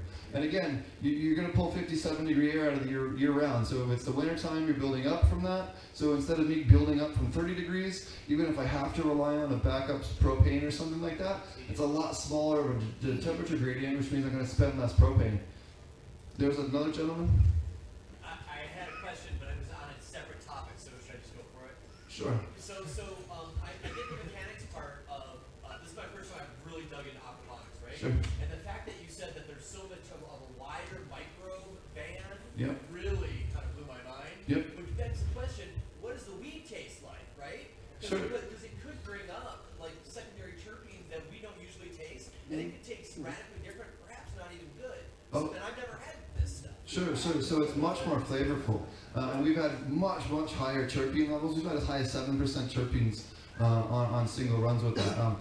We have extracts we've done a single pass, well, it's a separate topic, but as high as 19%. On a single pass. So, and stable, you know, anyways, that's a different topic you guys can talk to me about after the deck. We're actually working on, yeah, anyways. We'll talk about that after the presentation. VPD, so I threw VPD in here because, oh, I'm sorry, there's a guy behind you as well. Yeah, just that there's a lot of infrastructure cost in that system. I'm just curious, like, how much you really, you know, looked at the, you know, benefit versus embedded cost. Sure, so there is additional construction costs in the beginning, absolutely. This is much better for new construction. If I had an existing greenhouse, and I actually have an existing greenhouse in southern Colorado that we're adding this to that's already built.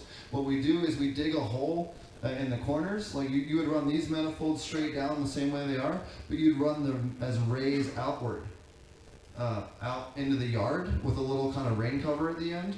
And then you just run them out from the greenhouse, and you can run them as long as you want. So if I was doing, you know, wanted to have a really large temperature gradient, I could actually run a 200 or 300 foot long run, you know, with an outtake on the outside. And then what I'll do is I'll put a fan on the inside of the greenhouse that's pulling air in through that, so that I don't need to run power out to the ends of all those lines. Does that make sense? I mean, if you've got great anecdotal evidence that this is working, that's great. I look at it and I think, like, how much really air exchange, you know, heat exchange is there? Oh, it'll make a 12 to 14 degree temperature difference in the summer. That's a, go ahead.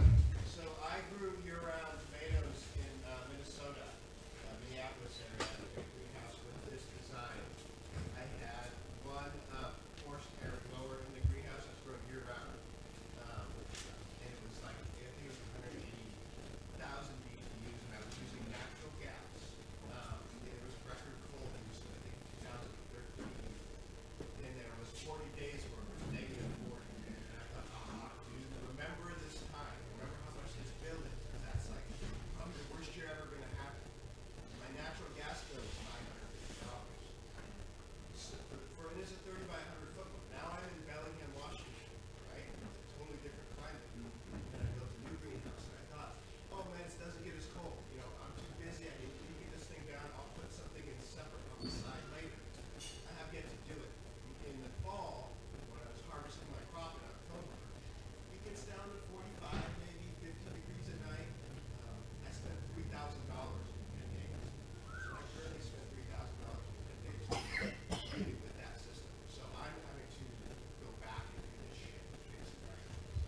Yeah, and like I said, yeah, like I said, it'll literally cut your costs up. Now, when you stack that with the climate control costs, and you stack that with the reduced water, now you have a whole lot less, overhead. Now you got more money for things like buying new equipment, putting better lights in, paying your trimmers better. Okay, maybe not that, but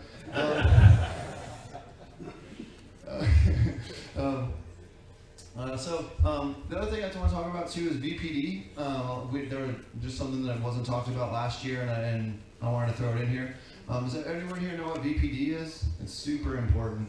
Vapor pressure deficit, yep. And it's the difference between the amount of air that the air currently holds with more moisture the air currently holds versus how much it can hold when it's completely saturated. And what this is based around your temperature and your leaf surface temperature, not the air temperature, which is often misspoken on, and the humidity levels.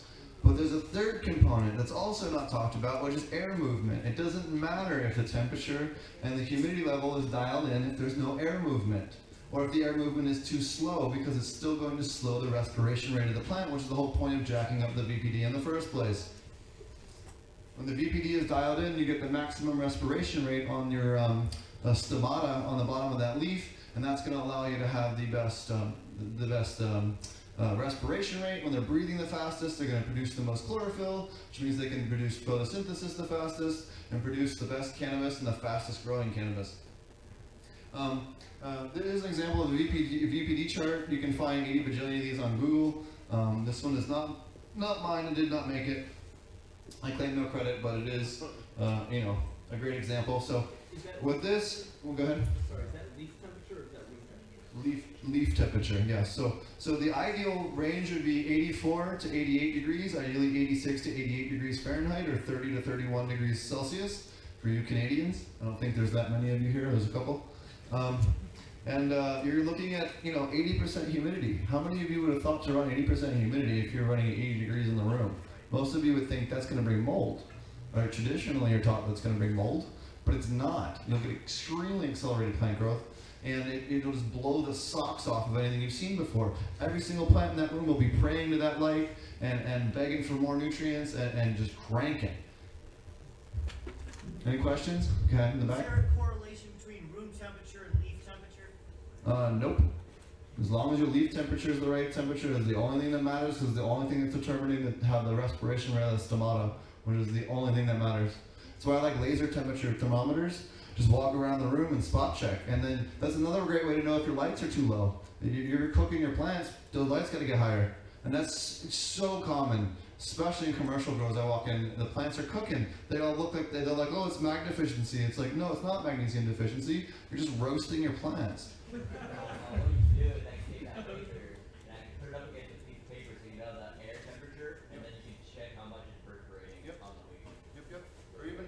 You can also just gun one of the leaves at the lower part of the canopy that's getting shaded.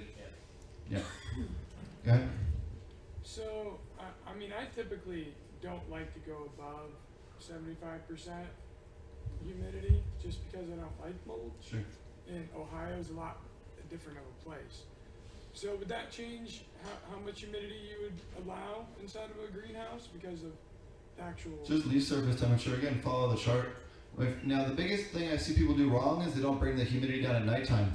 That temperature needs to be tied to the humidistat, which is tied to the, your dehumidifier. And you have to also be careful. You're going to run dehumidifiers and try and save that water and put it back in the system.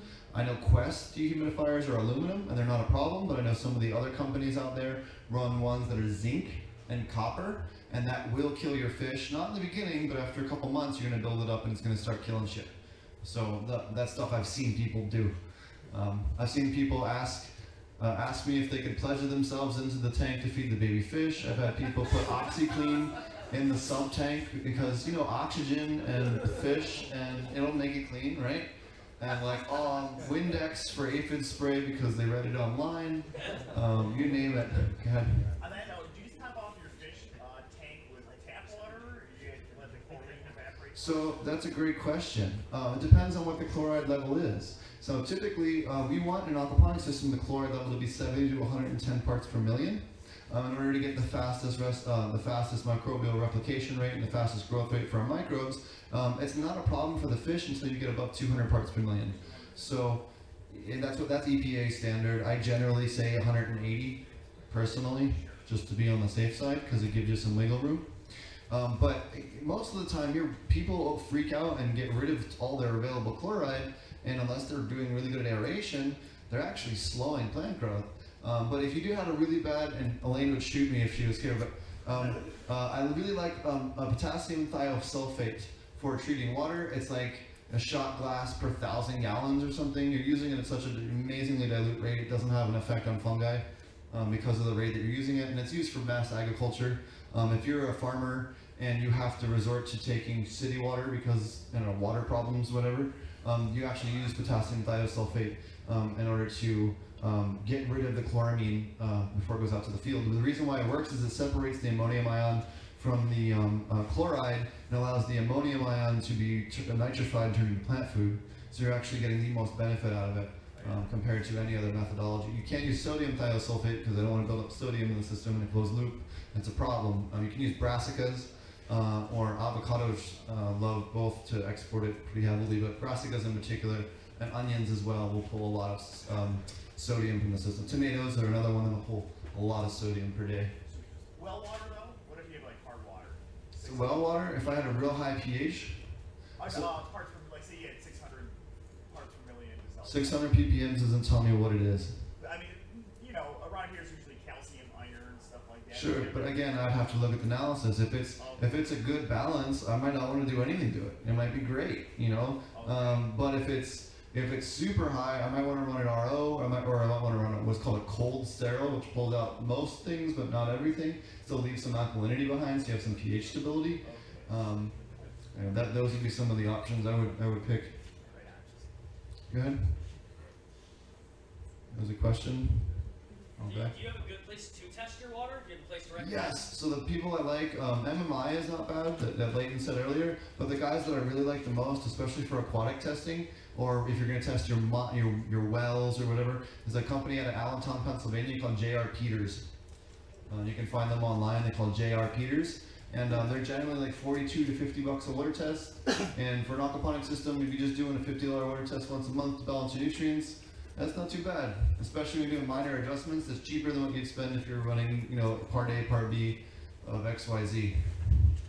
A lot of people are still stuck on the baby bottles. But hey, that's how we all got started, right? You know, we all got started with from Ed Rosenthal and Jorge, and just the other day, someone was asking me about Jorge's YouTube video with the PM and the peroxide. Don't do that. I love him. He's the first guy I ever learned from. I'm not talking shit on him at all. Just, you know, we've changed. My point is that we've changed the way that we've educated ourselves. We learn more about things, and then we change the way that we do. It doesn't mean anyone's right or wrong. It means at that time that was the best information we had, and you know, that's what we had to go on then. But we learn some new things, and we move on, and we change the way that we think about stuff. So, but I think people are so quick to like cut people down. You know, it's kind of crazy. People, you know, they need to just chill out a little bit with the, you know, everyone's so cutthroat because they're so stressed out because everyone's so squeezed right now. This year's really been nice. I'm sure Kevin's going to talk about it on Sunday about how everyone's kind of stopped with all that. Everyone stopped fighting, at least a lot on the West Coast, because it's about survival now. We've got to work together. We're all screwed, especially as organic producers. If we don't band together and we don't, you know, we're going to get pushed out of the market. So it's kind of our only option. And it's really nice to see that happening this year and seeing significantly less infighting in the community. Not so much our immediate community, but the organic side in general. So stuff to avoid: UV sterilizers. They break down the chelation on many different nutrients. Auto feeders. Okay, your main input is the fish food. How long does it take to feed fish? 15 seconds maybe? And if the fish don't come up to the surface, maybe you may not have rogue electricity in there. Maybe the pH is off. Maybe the thermometer, maybe the heater isn't working. Maybe some asshole came and dumped glyphosate in the system. You know, I don't know. But the fact that there's a difference in response means I now know to be further inquisitive about something with the chemistry or something that I might not be able to visually see. For something that takes 15 minutes, why the hell, or 15 seconds, why the hell would you lose that data input? That's insane to me. I mean, even imagine a facility that was 4 times the size of this building. What? 10 minutes with a cart and some fish feed throwing out pitchers? It's just ridiculous. It's not a labor cost that makes sense. It's a liability to save a little bit of labor that you could save significantly better somewhere else. That if they do miss something, auto feeder's not going to tell you if the fish don't feed, you know? So, MVDR filters, they're pushed by a couple of different producers. They don't work. They micronize stuff. They cause silts. They clog the roots of stuff. They cause all kinds of problems. The mineralization is vastly inferior to doing offline brewing. If you have two separate mineralization tanks and you run them at different times, you'll get much cheaper and more predictable brewing. Not to mention you'll be able to test that and have real predictable nutrient numbers, whereas with the constant stuff, it's a little bit more all over the place. It tends to be just a lot more of a problem. They're hard to balance. They just don't tend to work as well. We've ripped them off of almost every system I've worked with so far. So, well, of the ones that had them, it's about 4 systems so far that have had them, and all of them ended up causing more hassle than they're worth, and all of them are kicking ass now that we've stopped making things more complicated than they need to be. There's what is it, a ZDEP or whatever, that stuff is a nightmare. It makes your ammonia too high and a bunch of other problems. So yucca extract kills your fish in a few seconds. Saponin, the Native Americans in California and Oregon and Washington would take yucca root, they'd squeeze it out, concentrate the juice, and they pour it into the river and have the tribe go down river, and they catch all the fish that float to the surface. And then they eat them. So just a few drops, even if you have a lot of it in the soil mixer you use, that can kill the fish if you overwater and you go crazy. And then just because it's organic doesn't mean it's safe. Again, you gotta be mindful of that stuff. Some other considerations, moms and cloning, it can be a great way to increase plant growth for that. Again, we get almost double the growth rate in veg, which allows us to get on average 20% better yield compared to soil for the same growth period, and 15 to 20% depending on strain. But you will almost every time for the same growth period. It's not so much that cannabis will give you a better yield for the exact same size plant. It'll give you a terpene profile for sure, but it will give you a faster growth rate in veg, which means your starting point when you flip the plants is much larger than when you would, growing in soil. I have a couple plants growing in soil at home, so I've been around a lot. My roommate knows how to do soil, so and I'm not home enough now, especially this year. It's like watching paint dry. It's so slow. Like I know, no offense to anybody, but it's so slow. Yeah. On your aquaponic systems, are you using regular cloning procedures, or are you actually incorporating aquaponics into your cloning systems? No, so actually it depends. So all the facilities I'm doing, like commercially, we have everything's nice and clean. But in Jamaica, we did a bunch of stuff with moringa. And we were just taking moringa branches and sticking them in media beds, and they would root in about a week and a half, 2 weeks. And we transplant those right into the field. And that was way better. Everyone's trying to grow moringa knows the horrible germination rate with the seeds. They can be pretty tricky, especially if there's any H to them at all. So once you get that 1 or 2 going, they're so much easier to clone. And then, especially that little labor, taking a bunch of cuttings, putting them in a vase, dropping them in a media bed, and coming back in 2 weeks. Anybody can do that. You don't need any kind of agricultural training at all for that. So it's really easy for people that don't have a lot of background and that kind of thing. Go ahead. I didn't hear you say much about taking care of your fish yet, besides throwing some food in there, and they're in a tank. I mean, how are you extracting nutrient, and what else do they have besides water around them? Sure, so the fish, as long as you keep your temperature and your pH stable, all you really need to do is feed them, and that's not really, that's about it. You can harvest, harvest them if you're going to use them for fish. If you are going to harvest them for fish, or you just happen to be an avid fisherman, there's a great product called an Ikigun. I-K-I-G-U-N. You can get it on Amazon. It's about $35. It's like a cattle prod. It looks like a hot glue gun that has a cattle prod in it. And you just put it up to their temple, pull the trigger, and the fish is dead instantly. So there's no suffering, there's no flopping. It's just quick, clean kill. Real humane, and that's how I would want to be put down. So, but that's about it. There's really nothing else to it other than just raising them for flipping them. You don't really have to do anything to them other than just keep them happy. And you're just draining off a certain amount of water, and then refilling with water. Oh no, we don't do any water changes. No water changes at all. How are you getting your nutrients out then? Oh sure. So I guess technically you could say we're doing a bit of a water change when we flush the nutrients from the radial flow separator into the brewer, but we're taking that and putting it back in the system after the fact. So we take the waste. You flush it out of the filter, it goes into the offline mineralization tank, basically what you guys would call a compost tea brewer. We compost tea brew it for 3 to 14 days, depending on what we're doing, and then we add that back. Once we turn it off so the solids separate out, and then we siphon it and do it again. So that's the whole world of fish. Gentleman in the back there. Yeah. Do you change the food and flour, or at any moment at all? Are you just feeding this consistently same diet to the? Sure. So actually, what we do now for almost all the facilities I'm working with now, we have separate. I'll run 2 to 4 fish tanks in veg, 2 to 4 fish tanks in flour, and with enough sump tanks to support 2/3 of the facility being one or the other, or 3/4 of the facility being one or the other, as far as gallonage for the sump tanks. And then what I do is, instead of me taking all the labor time of moving the plants from a veg room to a flower room, we just dep that row, or that sets of rows, or that tunnel. I just put the dep on, split the 4 valves to change the plumbing over from veg to flower, and we're good to go. And the biggest difference is nitrogen level. If I run high nitrogen level in flower and aquaponics, what will happen is it'll make larvae bud, also reduce potency, it'll also increase chance of herming, you'll get foxtailing, and it's so ridiculous because you have companies out there, Nelson and Pate, that go out and tell people that you can't overfeed the fish, it's just more nutrients for the plants. Well, no, again, like we saw in Mulder's chart, ratios matter. You can't just throw nutrients, you can't say, if I just keep shitting on a plant, it's not going to go better. Like, it's not how that works. You can do too much. So, gentleman in the back that we keep calling on, he keeps getting picked up. Using the aquaponics system for your cloning.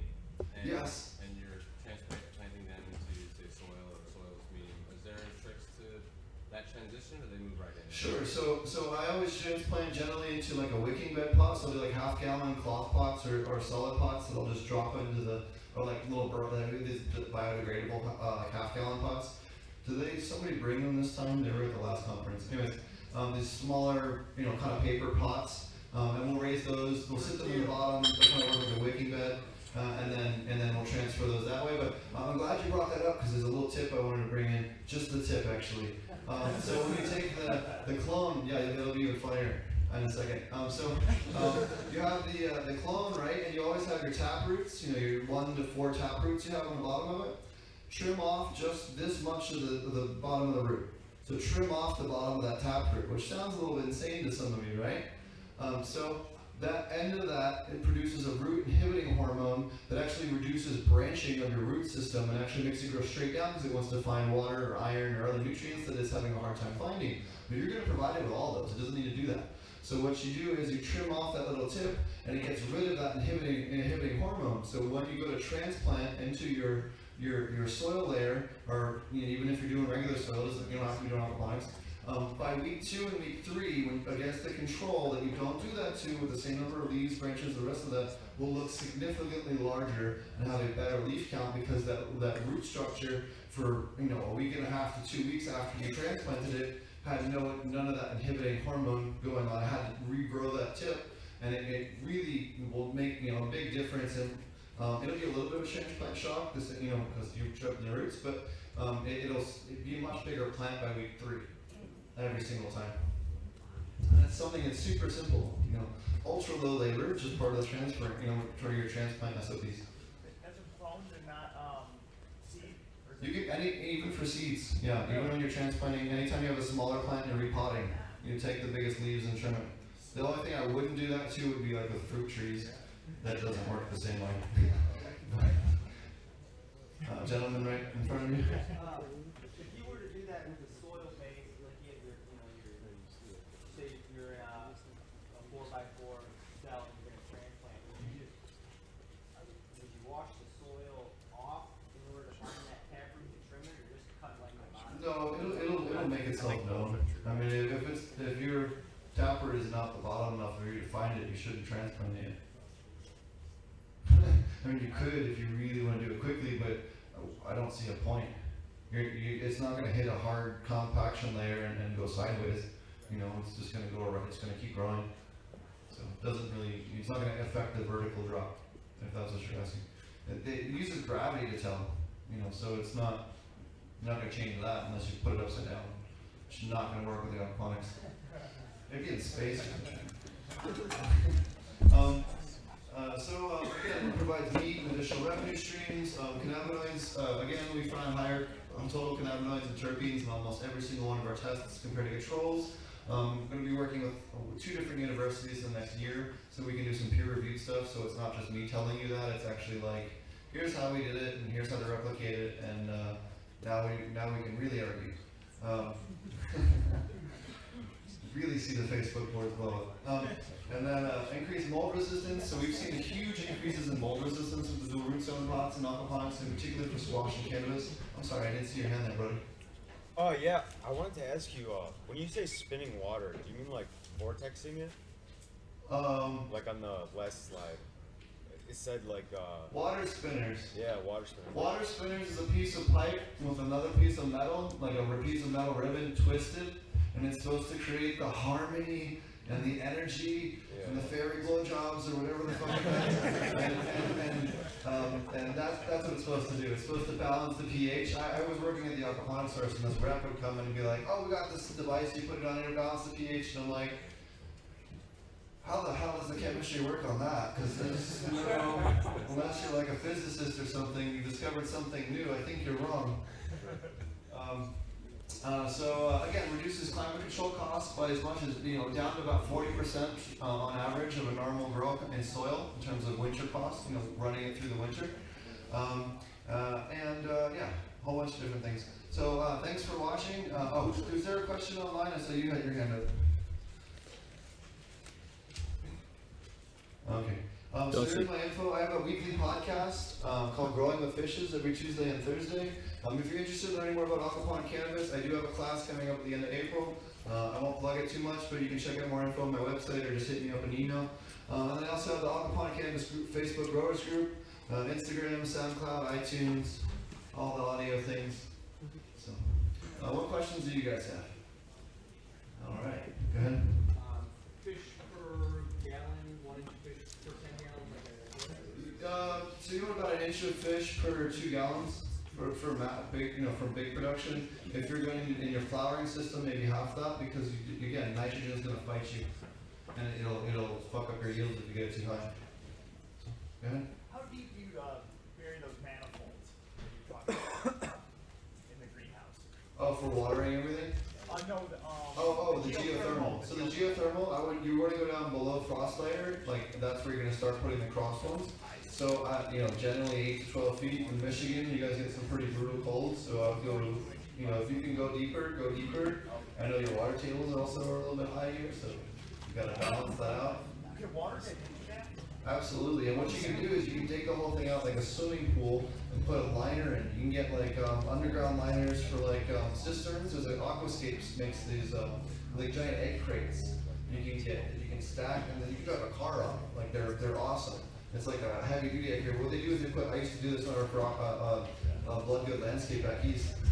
Is we dig out somebody's driveway and then put these big milk crates in, and then level it back up, put a liner in, and it would work like a cistern. So we put another liner over the top, and then they have the drain lines from the house's gutter lines that would go in, and you have a huge cistern built right underneath the driveway, that was there all the time. Or you could put them in their walkways or whatever else. Gentleman in the back.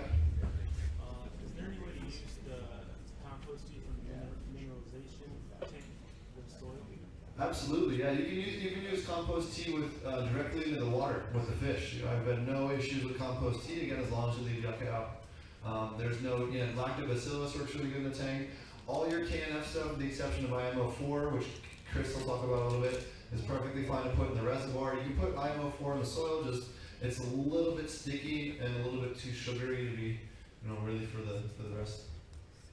Gentleman on the left there. Yeah, how do you handle the humidity issues? I'm about 3 hours north of here, and I grow in a greenhouse, 24 by 24, and every halfway through September, it's 40 degrees at night, but the humidity is 89, 95%. And I've actually had it when I've heated it with a pellet stove and run a dehumidifier. Well, it's still been so hard that it's darn near been dripping on the inside. How are you going to do this in an aquaponic system? Sure. So there's an easy way to do it. So it's pretty cold at that time of year on the outside of the greenhouse, yeah? Yeah.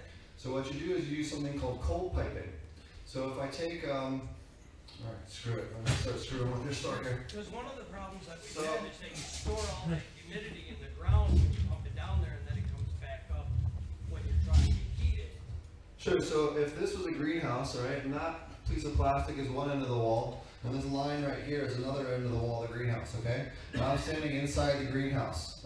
And this pipe that, or this stick that I'm holding here, these bamboos, this is going to be like a 4 or 5 inch diameter pipe. And I'm going to run it straight through the greenhouse, through the exterior wall, so it sticks out this side, and same way on the other side. And what you do is you put a computer fan or a similar size fan, inline fan, inside the end of this on a thermal switch, on a humidistat on the inside.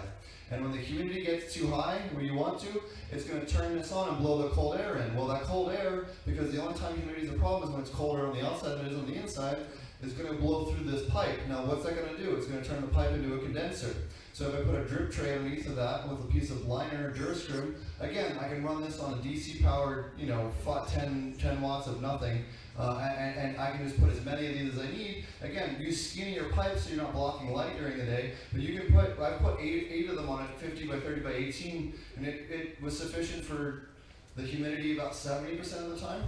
So it's very efficient, very low energy, and this is the kind of stuff we started to stack up. Again, with aquaponics, that's one of my biggest advantages, overhead costs. So we started to stack up some of this passive control and really help, further increase our margins with the aquaponics.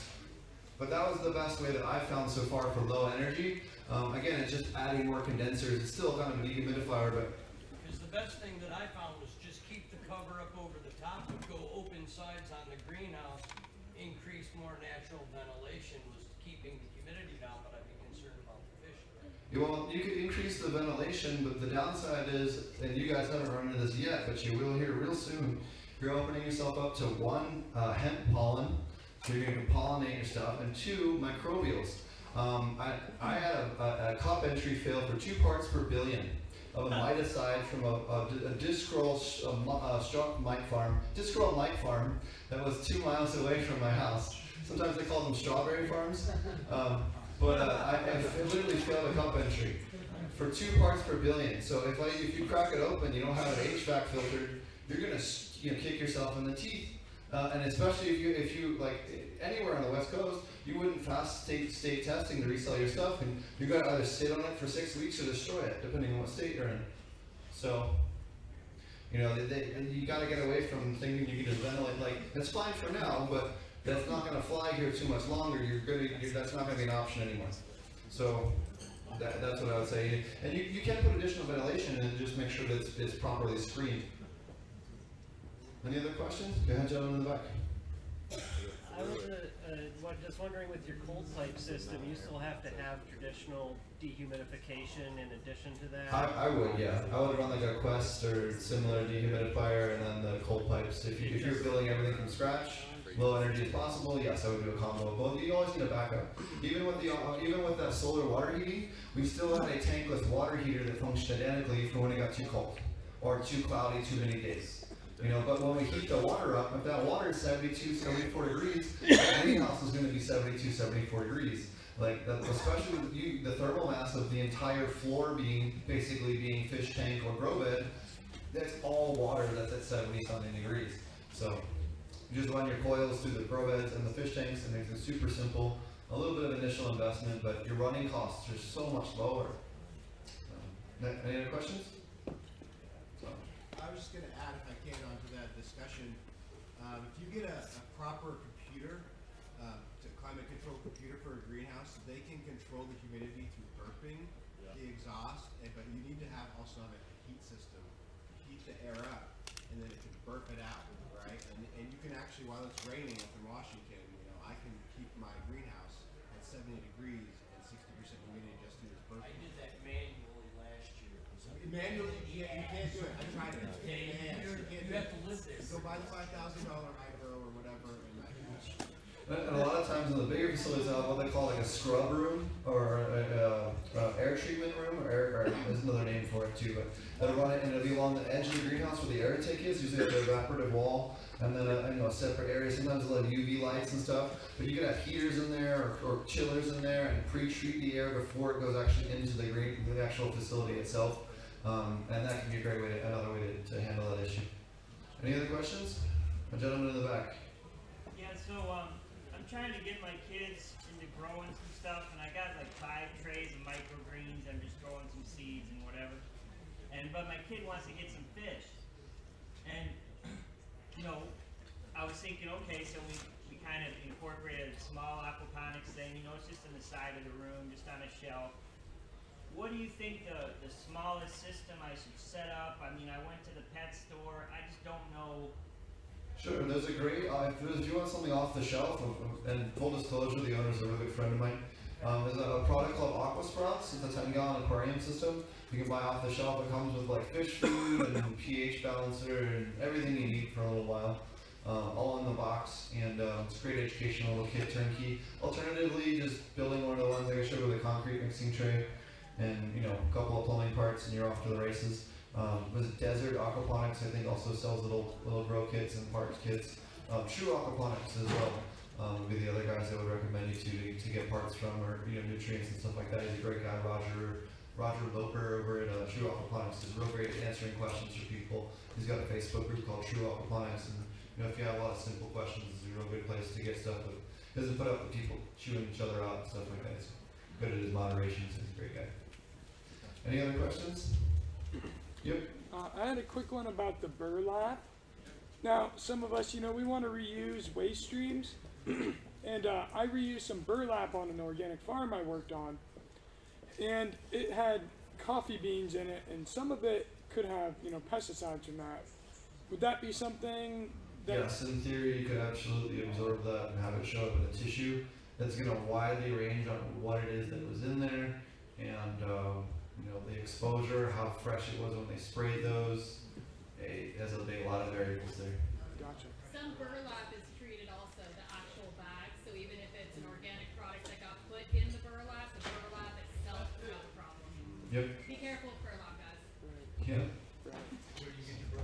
I get mine from Uline. So. Yeah.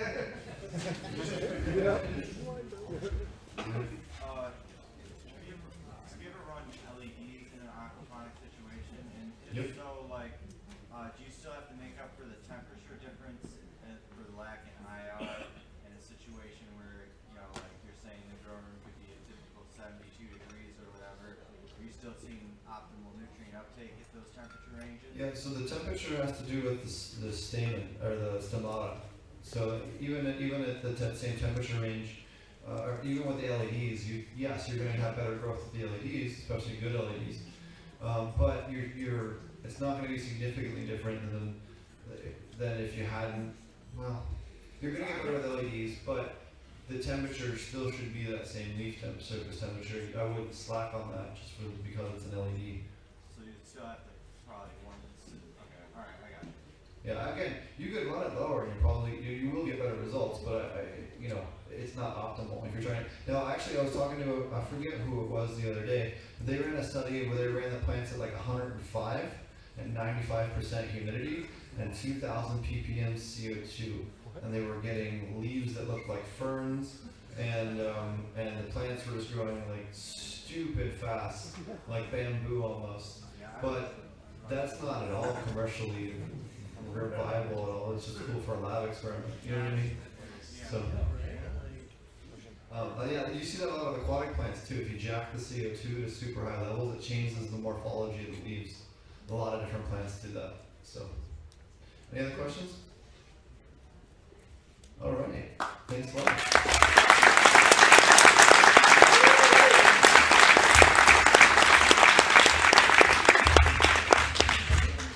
Thanks, Steve. We're going to break. There's some sushi in the back. We're going to start up again in an hour, 7:30. We're going to do basically an open Q&A, and so we'll get all the speakers that are here up on stage and just let the discussion happen. It's going to be a good time, you guys. It'll be really informative and fun. So take a good break, stretch, smoke, eat, and drink some water.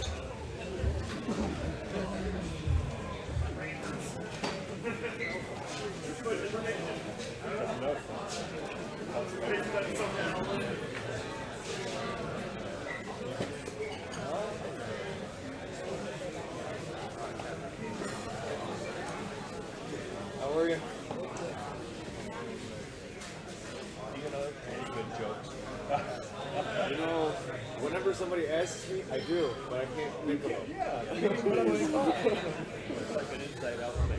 All right, we're going to announce this Puffco winner real quick. I'm going to call on the phone because I still I got the one that I keep hanging around just for this because somehow it's burning in my brain. Why did the cheeseburger answer?